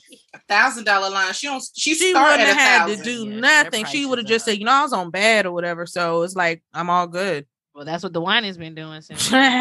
Period. And were the Winans also? I know the Andre Crouch singers and Andre Crouch was Miss Sandra were at the Grammys, but were the Winans back there too? I can't remember now. Trying to visualize the stage. Well, at this point, the Winans would have been at the Grammys anyway because they're nominated in 1988. 87 and 88, they're definitely there. The Clark sisters are there. Yeah. No, Michael. Did Janet ever work with any gospel singles on her projects? I believe that's a yes. Now I cannot name them without doing the research. So Jam Fam, drop it in the comments. This song is the song that encourages you to search your soul. This was the first international Michael Jackson song. Yeah, and you realized he was making songs for the world. This was bigger than Gary and Skid Row. Can you imagine if you take this song and do it for like Katrina relief? Like if you had put images of Katrina and what was happening, it still behind fits. This song, It still fits. It fits, right? Like that would have been things, I mean, people need to. Now here's where y'all want to talk about Beyonce. I would love for Beyonce to want to do, and for the estate to allow her to do a cover. I don't know if it's this one, but I think it needs to be a meaningful one. I think this is how we give her that. Like, I think she needs that. Like, to give her Heal the World or Earth Song or Man in the Mirror. No, we need to give Deborah Cox Heal the World. Deborah, okay. I mean, listen, yeah. I mean, but I'm saying, like, if we give Beyonce something meaningful from Michael's catalog, I think she could, if you're talking about an artist that can have that reach to then impact, the world and, philanthropy, give her one of these. What y'all think? Or do you think she would even be interested in it? I can't speak for Beyonce. I don't know if she would be interested in doing it or not. I do know that Michael was a huge influence on her life and career. But I also think that a lot of Michael Jackson, I think she probably would shy away from it because some of y'all in the Michael Jackson fan community are crazy.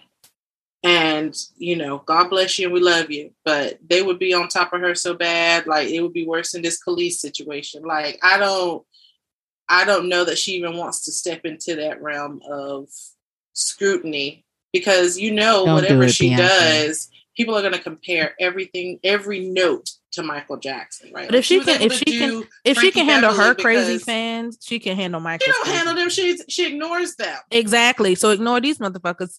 Likewise. Honestly, I would definitely ignore all the fans. Yeah, ignore them. Her fans some of them are absolutely out of their mind. And the same thing exists in the Michael fandom. I can't believe more people don't see this parallel. Like, she has some fans that you're like, wow, you're insane. And there is a segment of the Michael community that you go, wow, you're insane. It's the same thing. She can handle it. Yeah, she could. And you know what, Beyonce, listen, if you're listening to our humble little podcast and you want to come on the show, we'll talk to you too, sis. All right. The next single from the Michael Jackson's Bad album was Dirty Diana.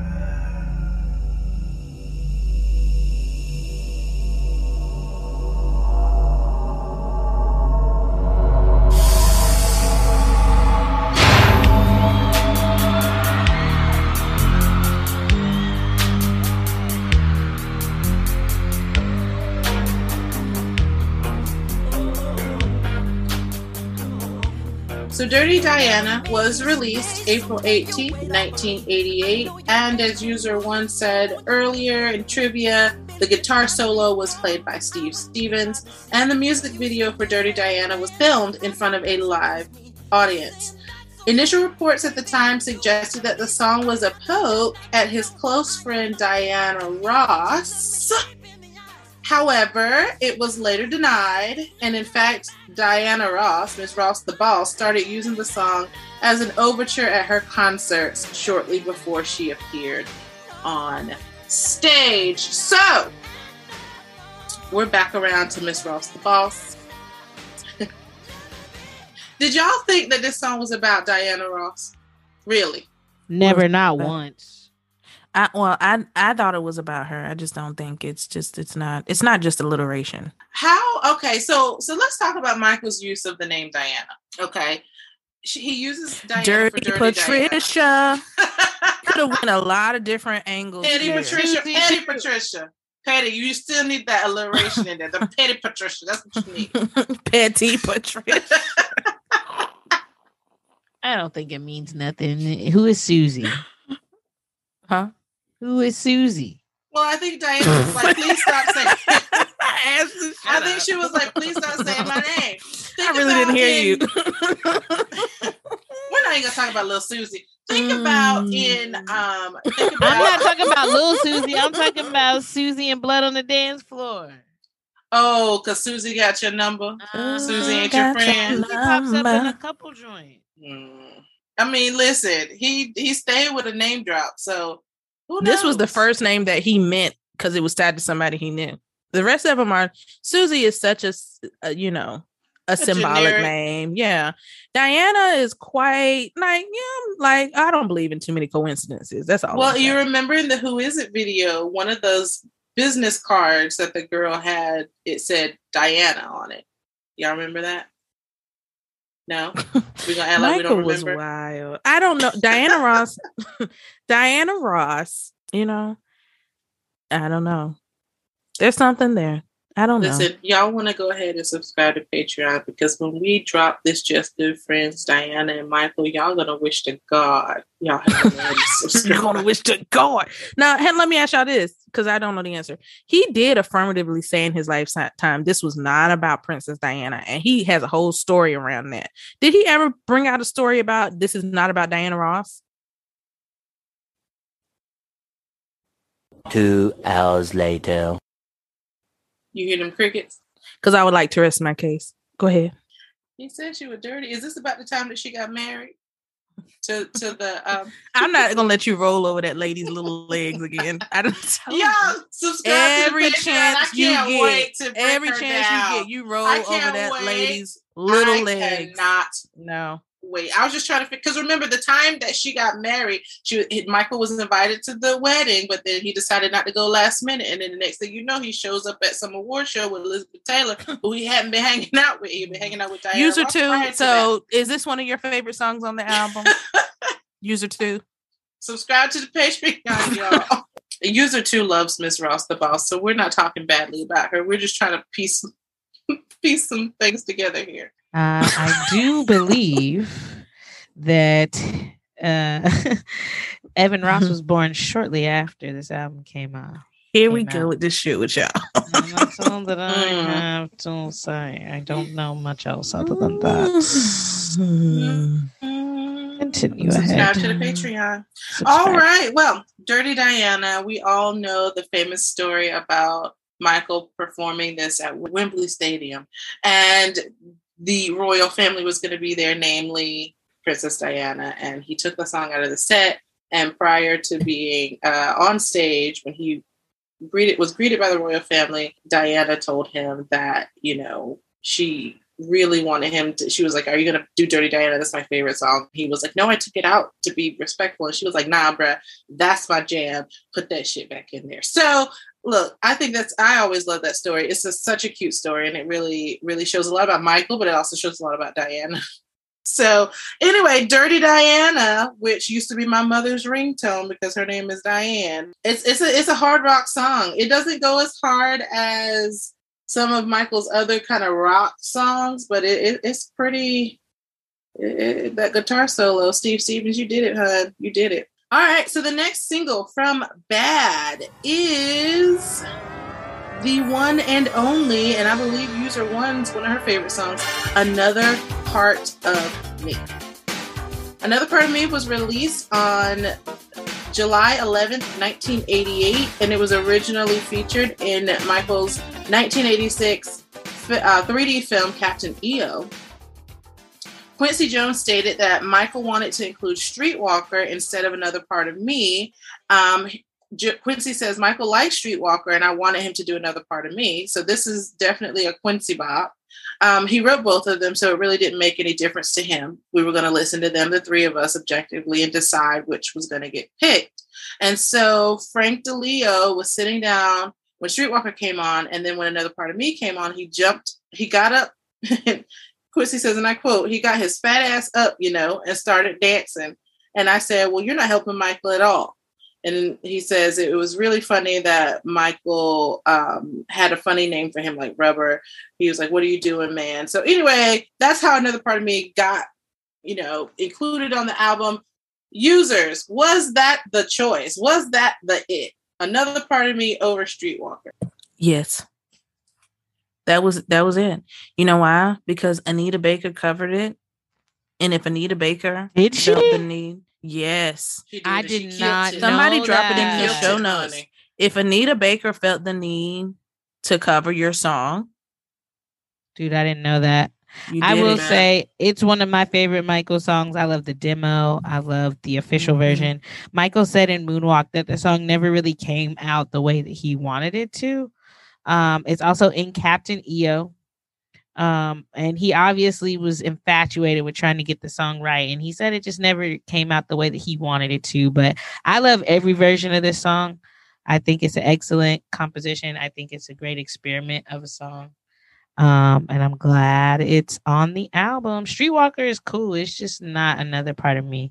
It's such a good superhero song. I love Streetwalker. I really do. And I can kill it in the Michael Jackson Experience game. That's my song that I can I know all the moves. But Another Part of Me is the video was great. It was a live performance of him performing the song on the Bad tour. And it's just a feel-good song. I mean, it really is a feel-good song. I think Michael's kind of getting back to that from his off-the-wall days with Another Part of Me. All right, so the next song that was released as a single from the Bad album is Smooth Criminal, which was released November 14th, 1988. The lyrics of Smooth Criminal address a woman who has been attacked in her apartment by a smooth criminal. And the refrain, Annie, are you okay, was inspired by the resuscitation CPR dummy named Annie. In the 1930s setting that Michael used with the white suit and the fedora, pay tribute to Fred Astaire's musical comedy, The Bandwagon. If you have not seen The Bandwagon, which I have, it is almost identical, frame for frame, with Smooth Criminal. I mean, Michael was not trying to hide it. He was not trying to reinvent the wheel. As User One said, it is almost the exact same frame for frame movie. Do y'all remember that Dr. Phil, when that lady said that Michael had wrote Smooth Criminal about her? Her name was Annie. My name is Annie, and I did fall on the floor. Yeah. I wonder where she is. I would like for her to be on the show. Hopefully she's on her medicine. Right, for real. He said Michael was peeping in her window, y'all. And he saw her get beat. She said she saw a limo outside. And it had to be him. She said she got knocked down to the ground, and then she looked out the window, and around that time she saw a black limo, and it had to have been Michael. Who else would it have been? Had to have been. Yeah. Had to. I'm with her. All right, so Smooth Criminal. This is probably one of the most iconic scenes, one of the most iconic videos because of the lean scene with those special shoes that Michael had built for him to be on stage.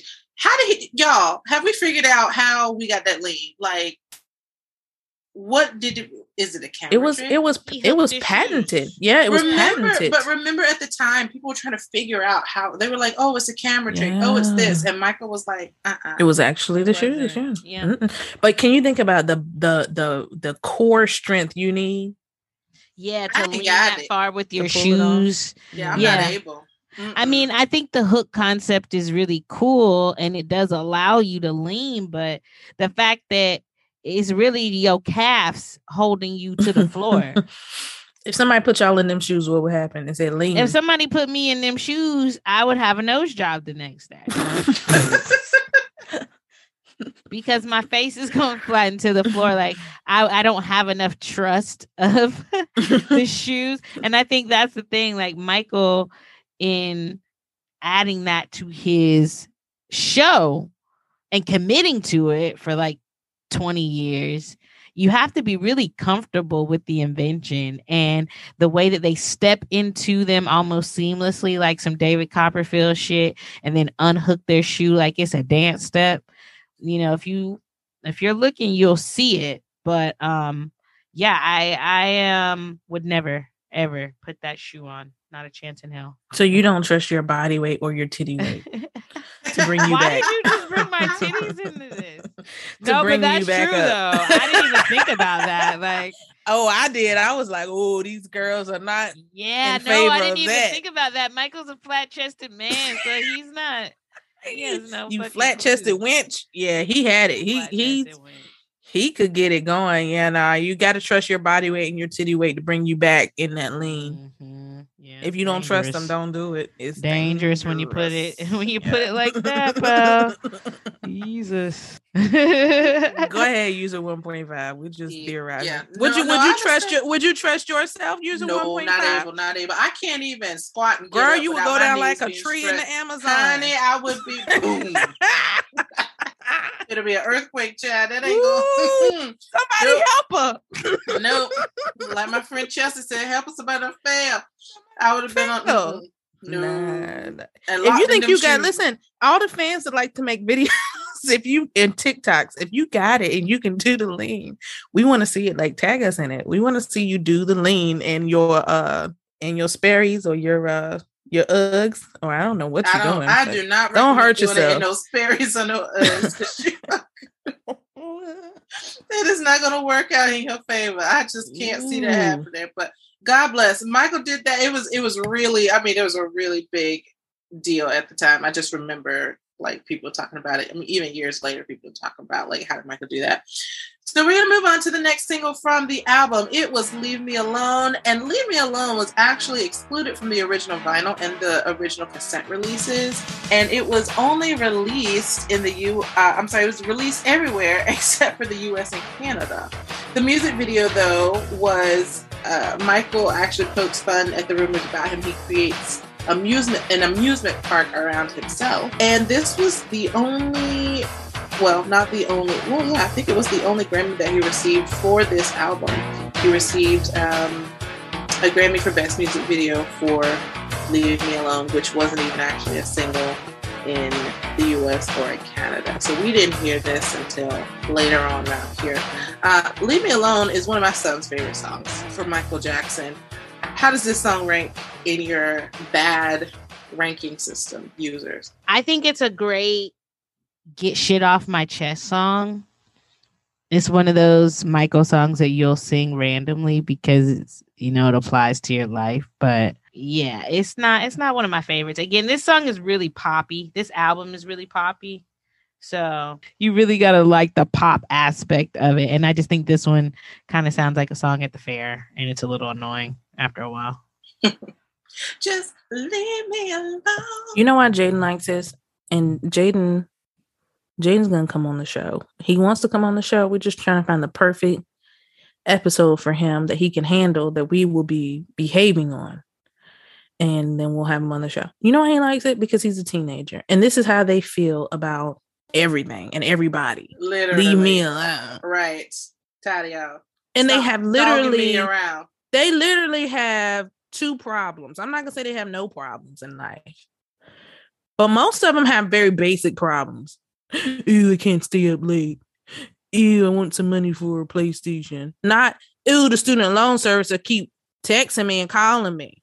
Okay. All right. This never mind. I'm talking about my life. Anyway. Yeah, that it's a good song. I like Leave Me Alone. Stop it. Just stop dogging me.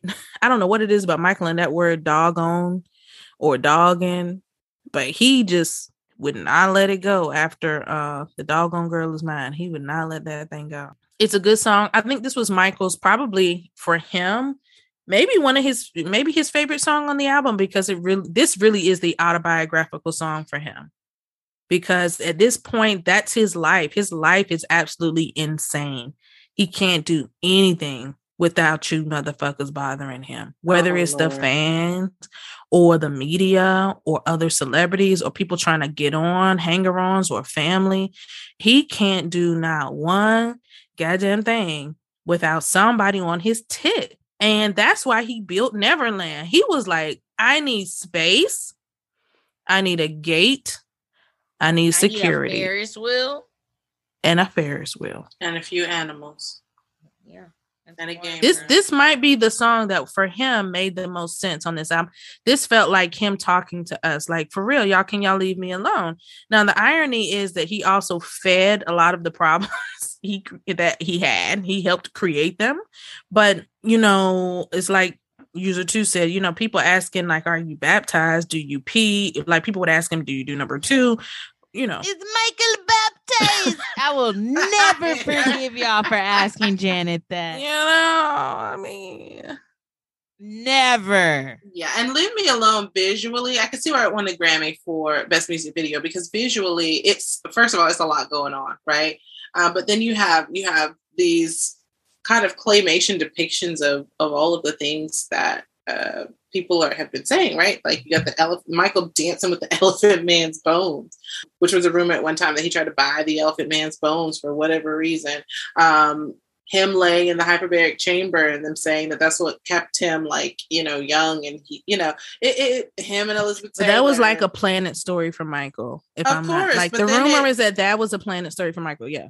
But point taken. Life of his own, right? Like, so he planted it and then he couldn't unplant it. He could not pull them. He couldn't control his own beast. It's like Frankenstein. The Dr. Frankenstein at some point couldn't control the monster. And that's unfortunately what happened to Michael. But Leave Me Alone is a great, great track. It is the last track on the on subsequent albums. So not the original vinyl and cassette releases, but anything released after its original drop date. It is the last track on the album. So the last 2 singles from the Bad album, we're going to give them the time and the space that we need. But the first one was Liberian Girl. So that was the last official single from the Bad album. And then the single that was dropped as a promotional single was Speed Demon.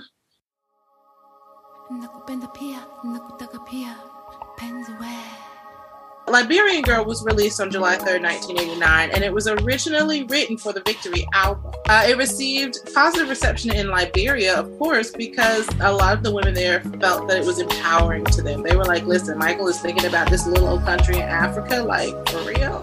And fun fact about Liberian Girl. So the song begins with the phrase, and y'all, pray about it, is Nakupenda Pia, Nakutaka Pia, Mpenziwe.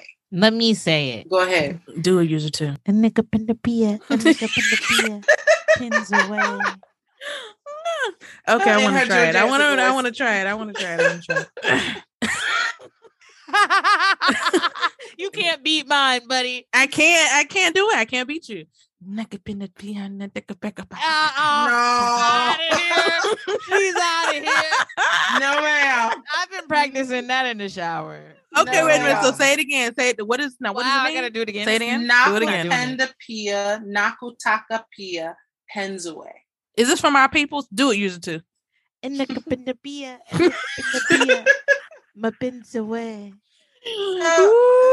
words are clearly not English.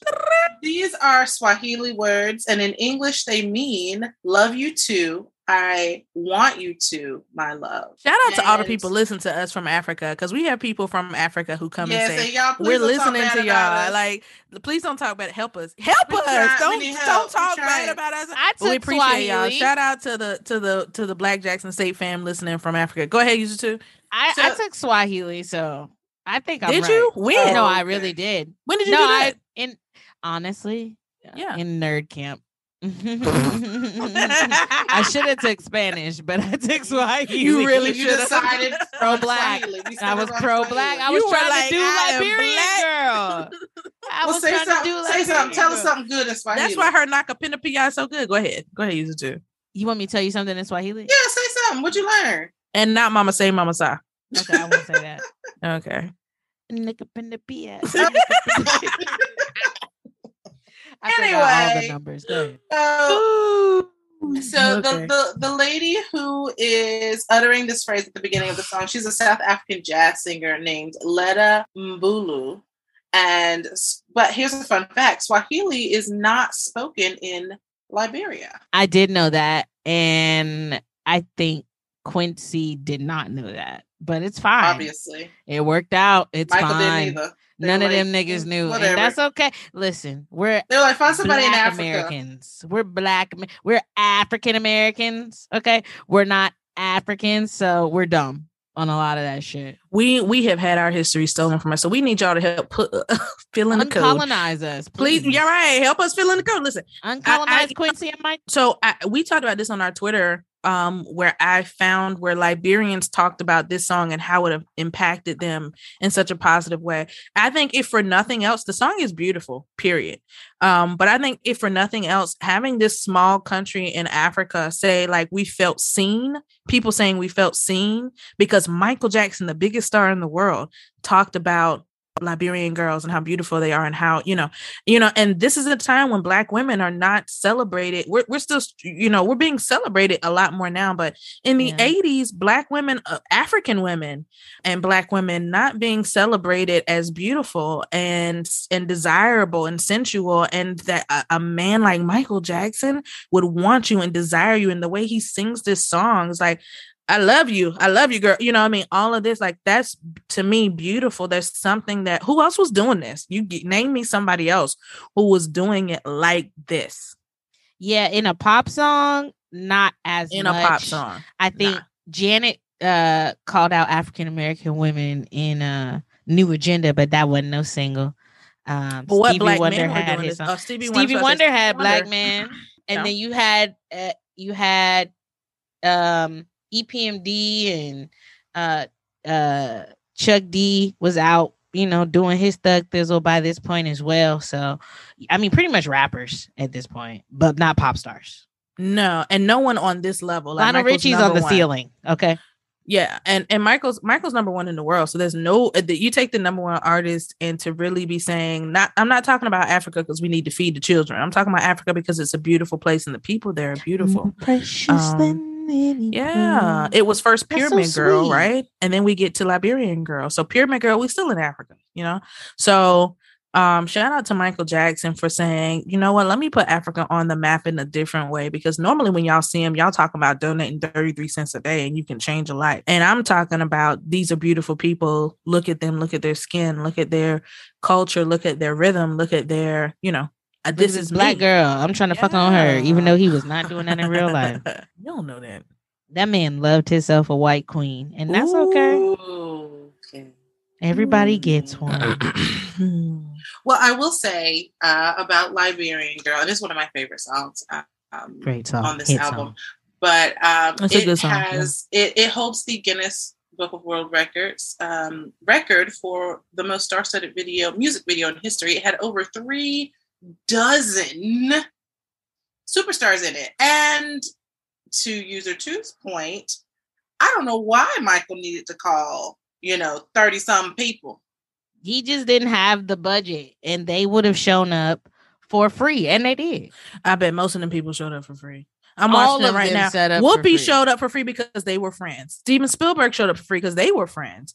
I think there were a couple people who didn't want to show up, but they knew they needed to. Their agent told them they need to show up. Jasmine Guy showed up because she's a fan.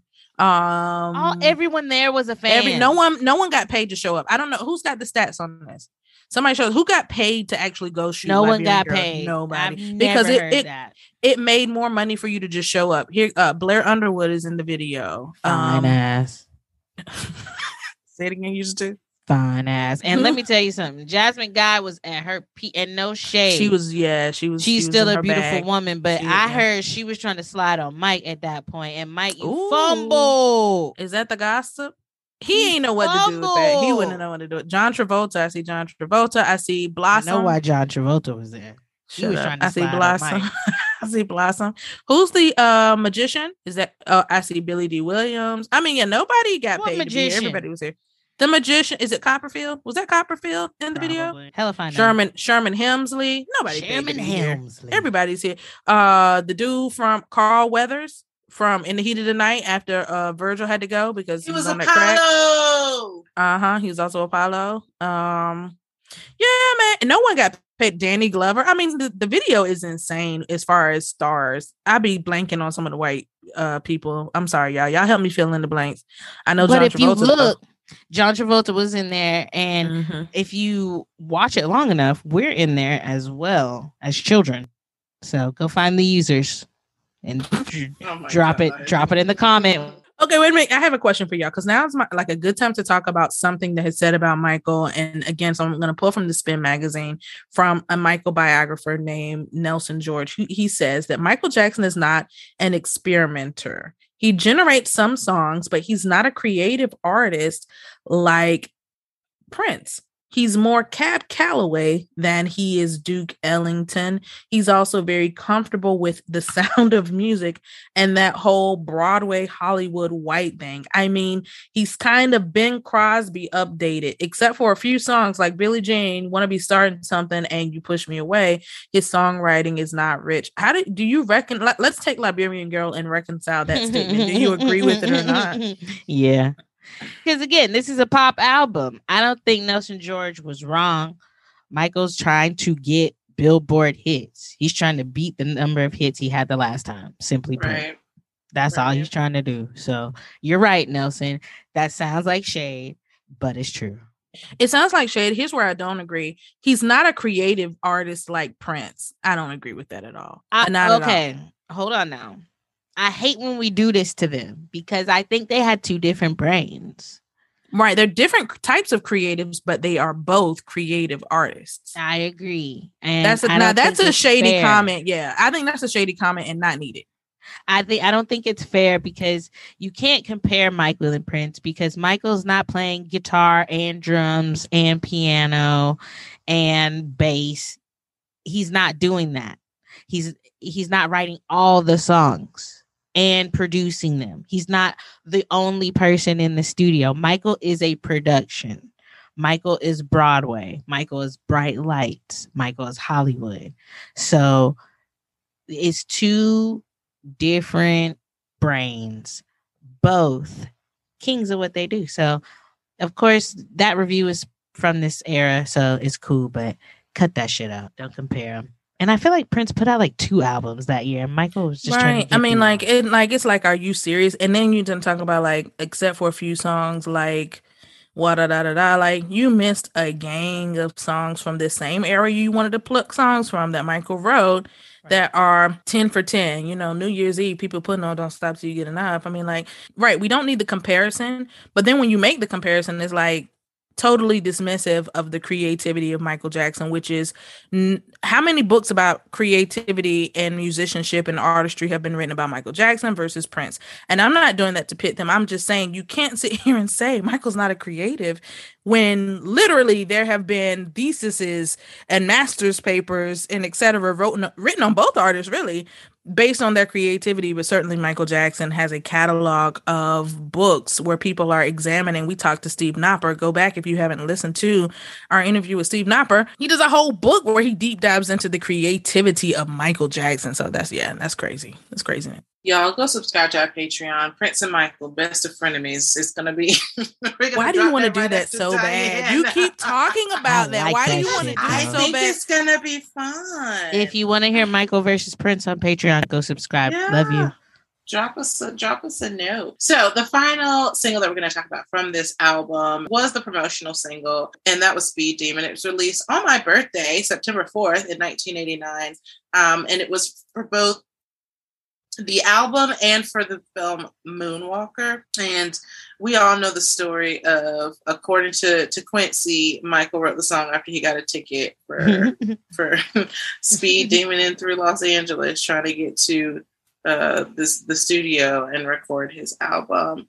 I would like to say before we wrap this up, I would like to say in 2001 there was a special bonus edition of Bad released. It had 3 interviews with Quincy Jones and 3 new songs, or 3 songs that weren't on the original album: Streetwalker, Todo Mi Amor is 2, and Fly Away. Mm-hmm. These albums did not make the original cut, but they make the promotional album in 2001. Well, ladies, what do you guys think about these 3 tracks? Streetwalker, we talked about a little bit, but how about the Spanish version of I Just Can't Stop Loving You and Fly Away? And I think user 1 really likes Fly Away. Todo Mi Amor es 2. I know, that was my first Spanish Todo Mi Amor song. Es 2. Cuando no estás. Hey. Okay, Spanish speakers, how do we do? Okay. Yeah. Miserably. I know I did that all wrong. Cuando mi siente, Not the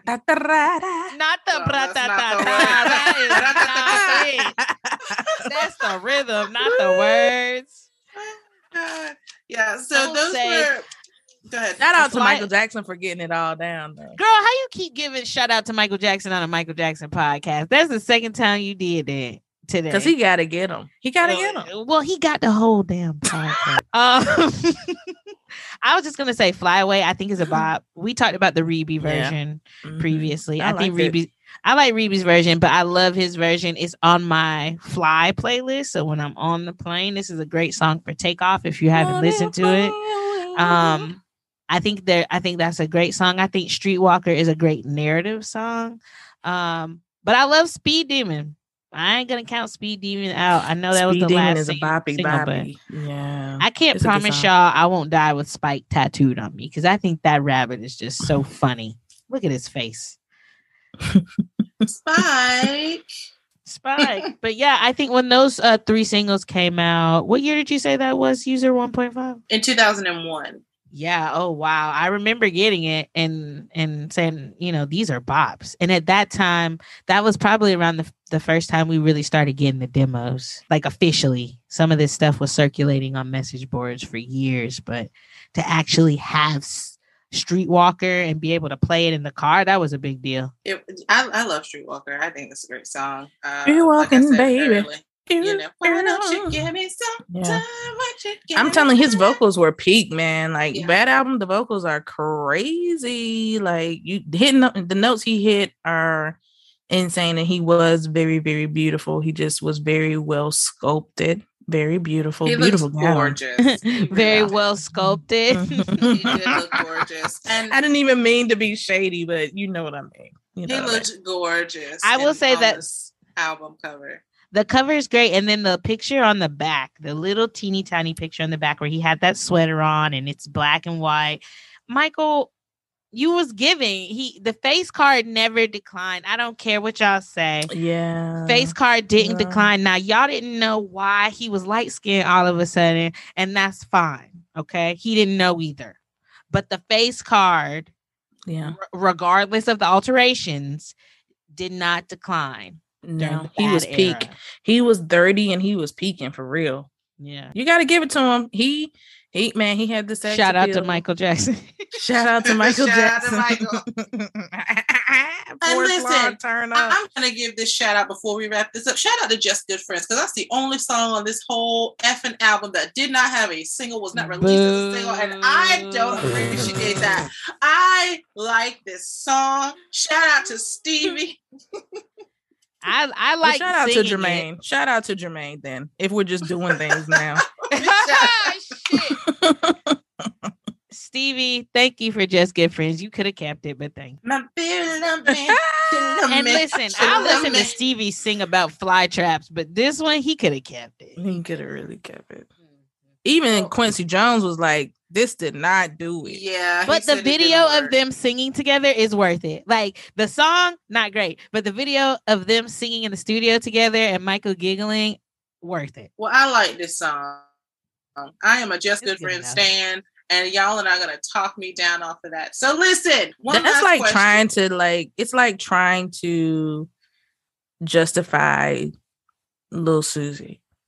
Okay. See, no, we're not doing this. No, y'all aren't going to do this to me today. So look, 1987, we have other albums by other really big artists being released. How does Bad, this is my last question for you guys as we wrap up this 35th anniversary. How does Bad stand in the annals of time compared to other albums from 1987? And when I say other albums, I mean, we had Sign of the Times, Prince, that was dropped in 1987. That's my shit. Whitney by Whitney Houston dropped in 1987. Make It Last Forever, Keith Sweat was dropped in 1987. Make It Last Forever. Sheila E. dropped her first album, Sheila E. in 1987. I mean, it's a lot of Marlon Jackson dropped Baby Tonight. Baby Tonight. Go listen to our episode all about the brothers. We talk about Marlon's album. Go ahead. We talked about it more than Marlon's ever talked about. We gave him more press than ever he got. Go ahead. Spanish Fly, Lisa and Cult Jam. Janet released Control, the remixes in 1987.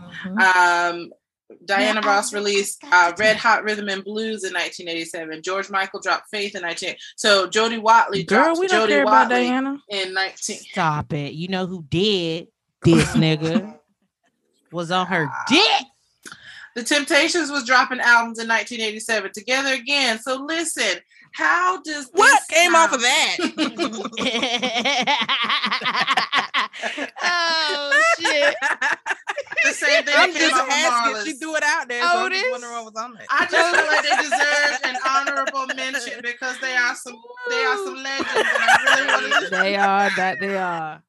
Was this before David Ruffins had his they said Together Again, so I don't know who all was again together, but listen, I just was trying to be respectful to y'all, Mr. Otis. Everybody come to see Otis. But seriously, Bad next to these albums that dropped in 1987, how does this sound? Like if you played, for instance, Whitney Houston's first album and Michael Jackson's Bad, right, from 1987 in a room full of 20-year-olds or 14-year-olds or 15-year-olds, which one would they be like, that sounds like it could have been released yesterday?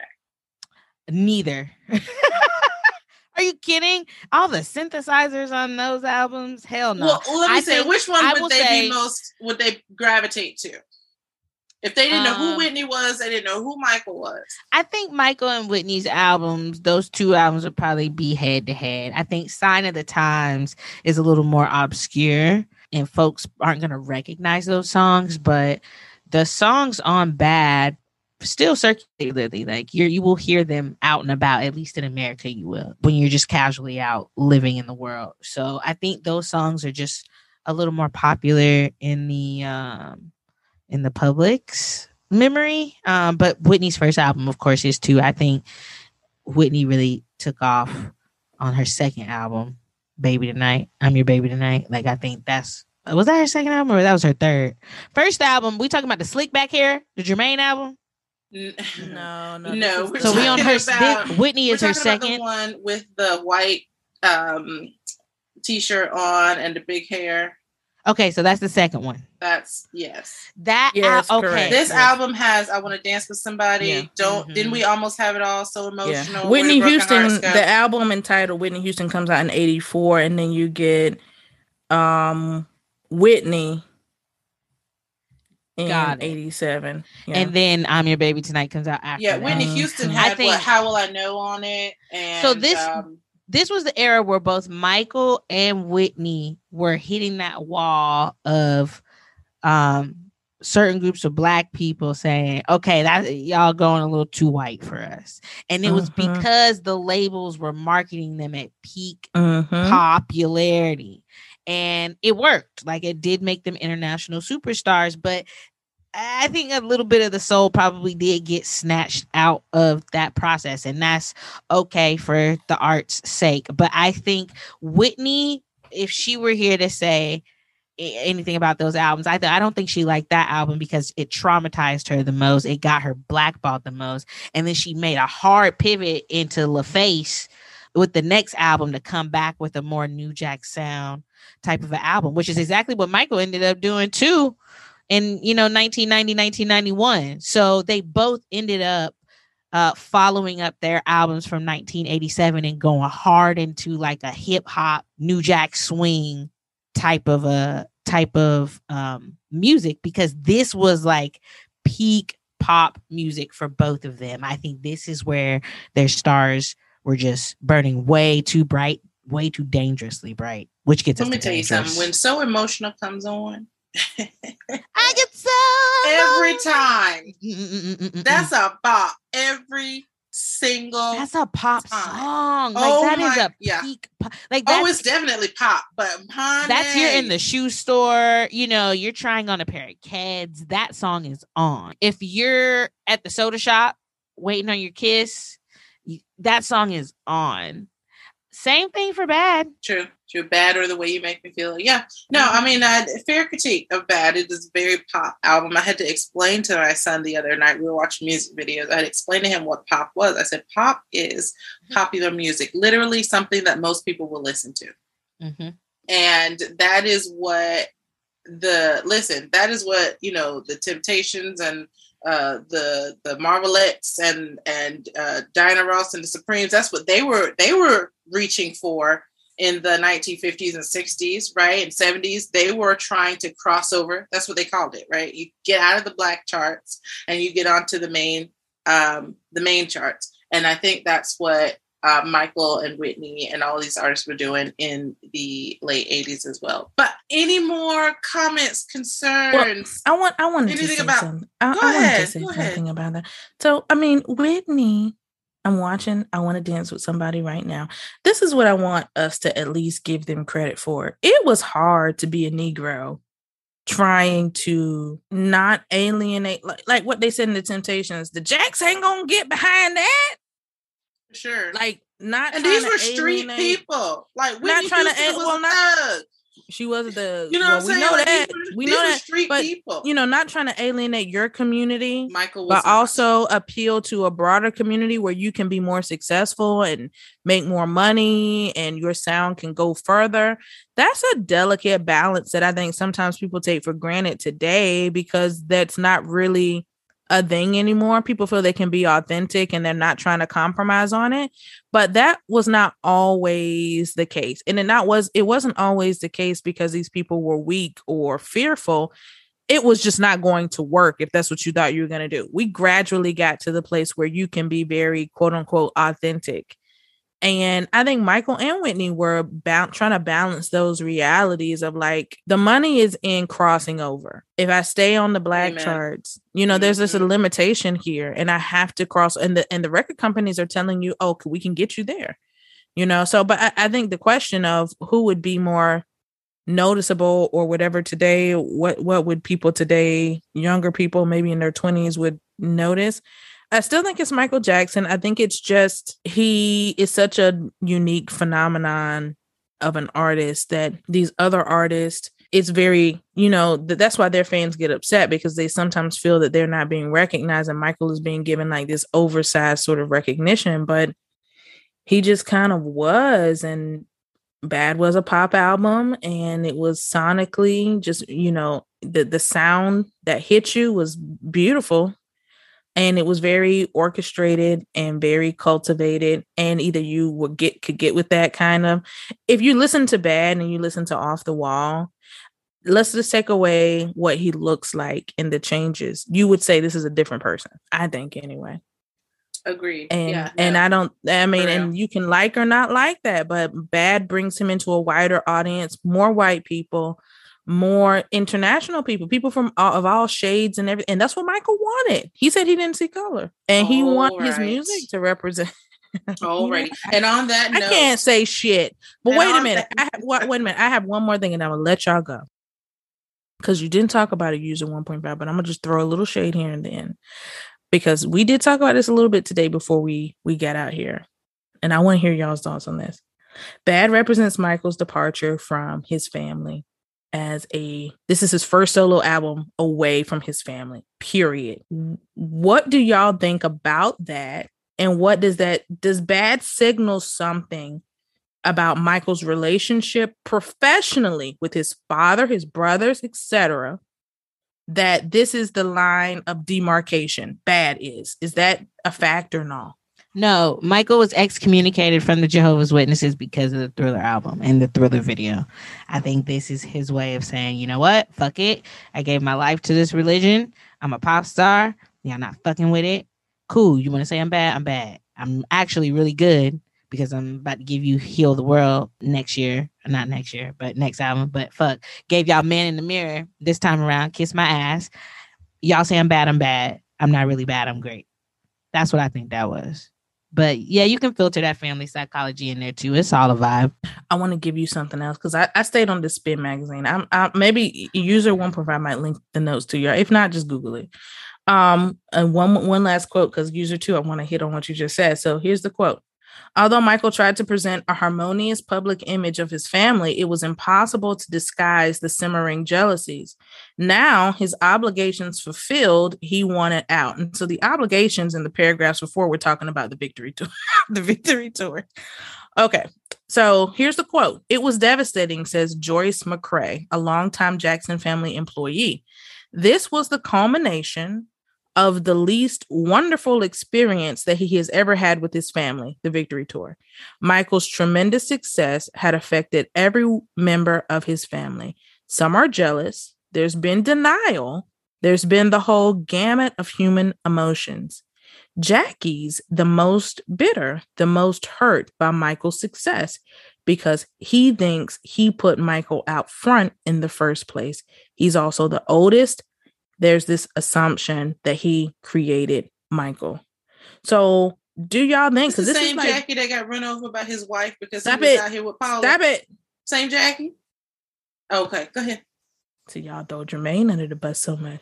So do you think, like, I think we talked about this, like how his fame and Bad is like a true representation of a part of the height of his fame affects his family, his relationship professionally and personally with them.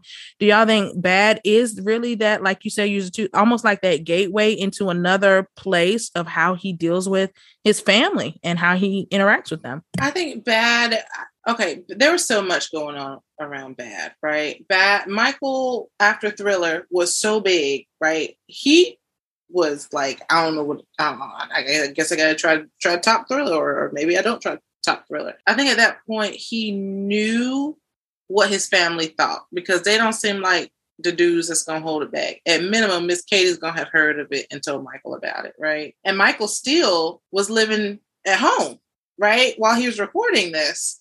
Still living at Havenhurst. So I mean, he saw whoever came by the house. He was there. He had been done with them. I think this was just his hard line in the sand, like, we good for real. And I think that is evidenced by, on the Bad tour, having them backup singers be the rest of the Jackson 5. Or them backup dancers, be the rest of the Jackson 5. I think that was him showing, I can do this without y'all. I don't need y'all. So from there, you get Word to the Bad from Jermaine. That clearly is a dig at Mike. He uses the word bad, which is Michael's title. You know what I mean? So, God bless him. But listen, here's the nuts and bolts of it. Bad is Michael's poppiest album up to this point, and we are celebrating 35 years of Bad having been released. Users, anything else you want to say about Bad before we wrap this up? Shout out to Michael Jackson. Shout out to Michael Jackson and Bad Quincy. And Quincy Jones. Bad is a wonderful, absolutely wonderful album. And it showcases Michael's appeal across genres, and appeal across continents. And if we can celebrate Bad, go watch the Spike Lee Bad documentary. Matter of fact, y'all make sure you go watch it. Go watch the videos. Go really rediscover why you love this album so much and why you love Michael Jackson so much. And yeah, man, this is Bad 35 years since the release of Bad. Bad 35. Listen, and the whole world has to answer right now, just to tell you once again. Who's bad? Who's bad? Thank y'all for listening to another Black Jackson Estate podcast. We will see you next time. This episode of the Black Jackson Estate podcast is sponsored by our Patreon subscribers. The users would like to extend a heartfelt thank you for your support. If you would like to sponsor an upcoming episode and become a user, you can donate via PayPal at www.paypal.me/blackjackestate or Cash App at BLK Jack Estate. You can connect with us on Twitter or Instagram at BLK Jack Estate or on our Patreon, where you will have access to exclusive episodes and so much more. Today's episode was produced and edited by User 1.5 for the Black Jackson Estate podcast.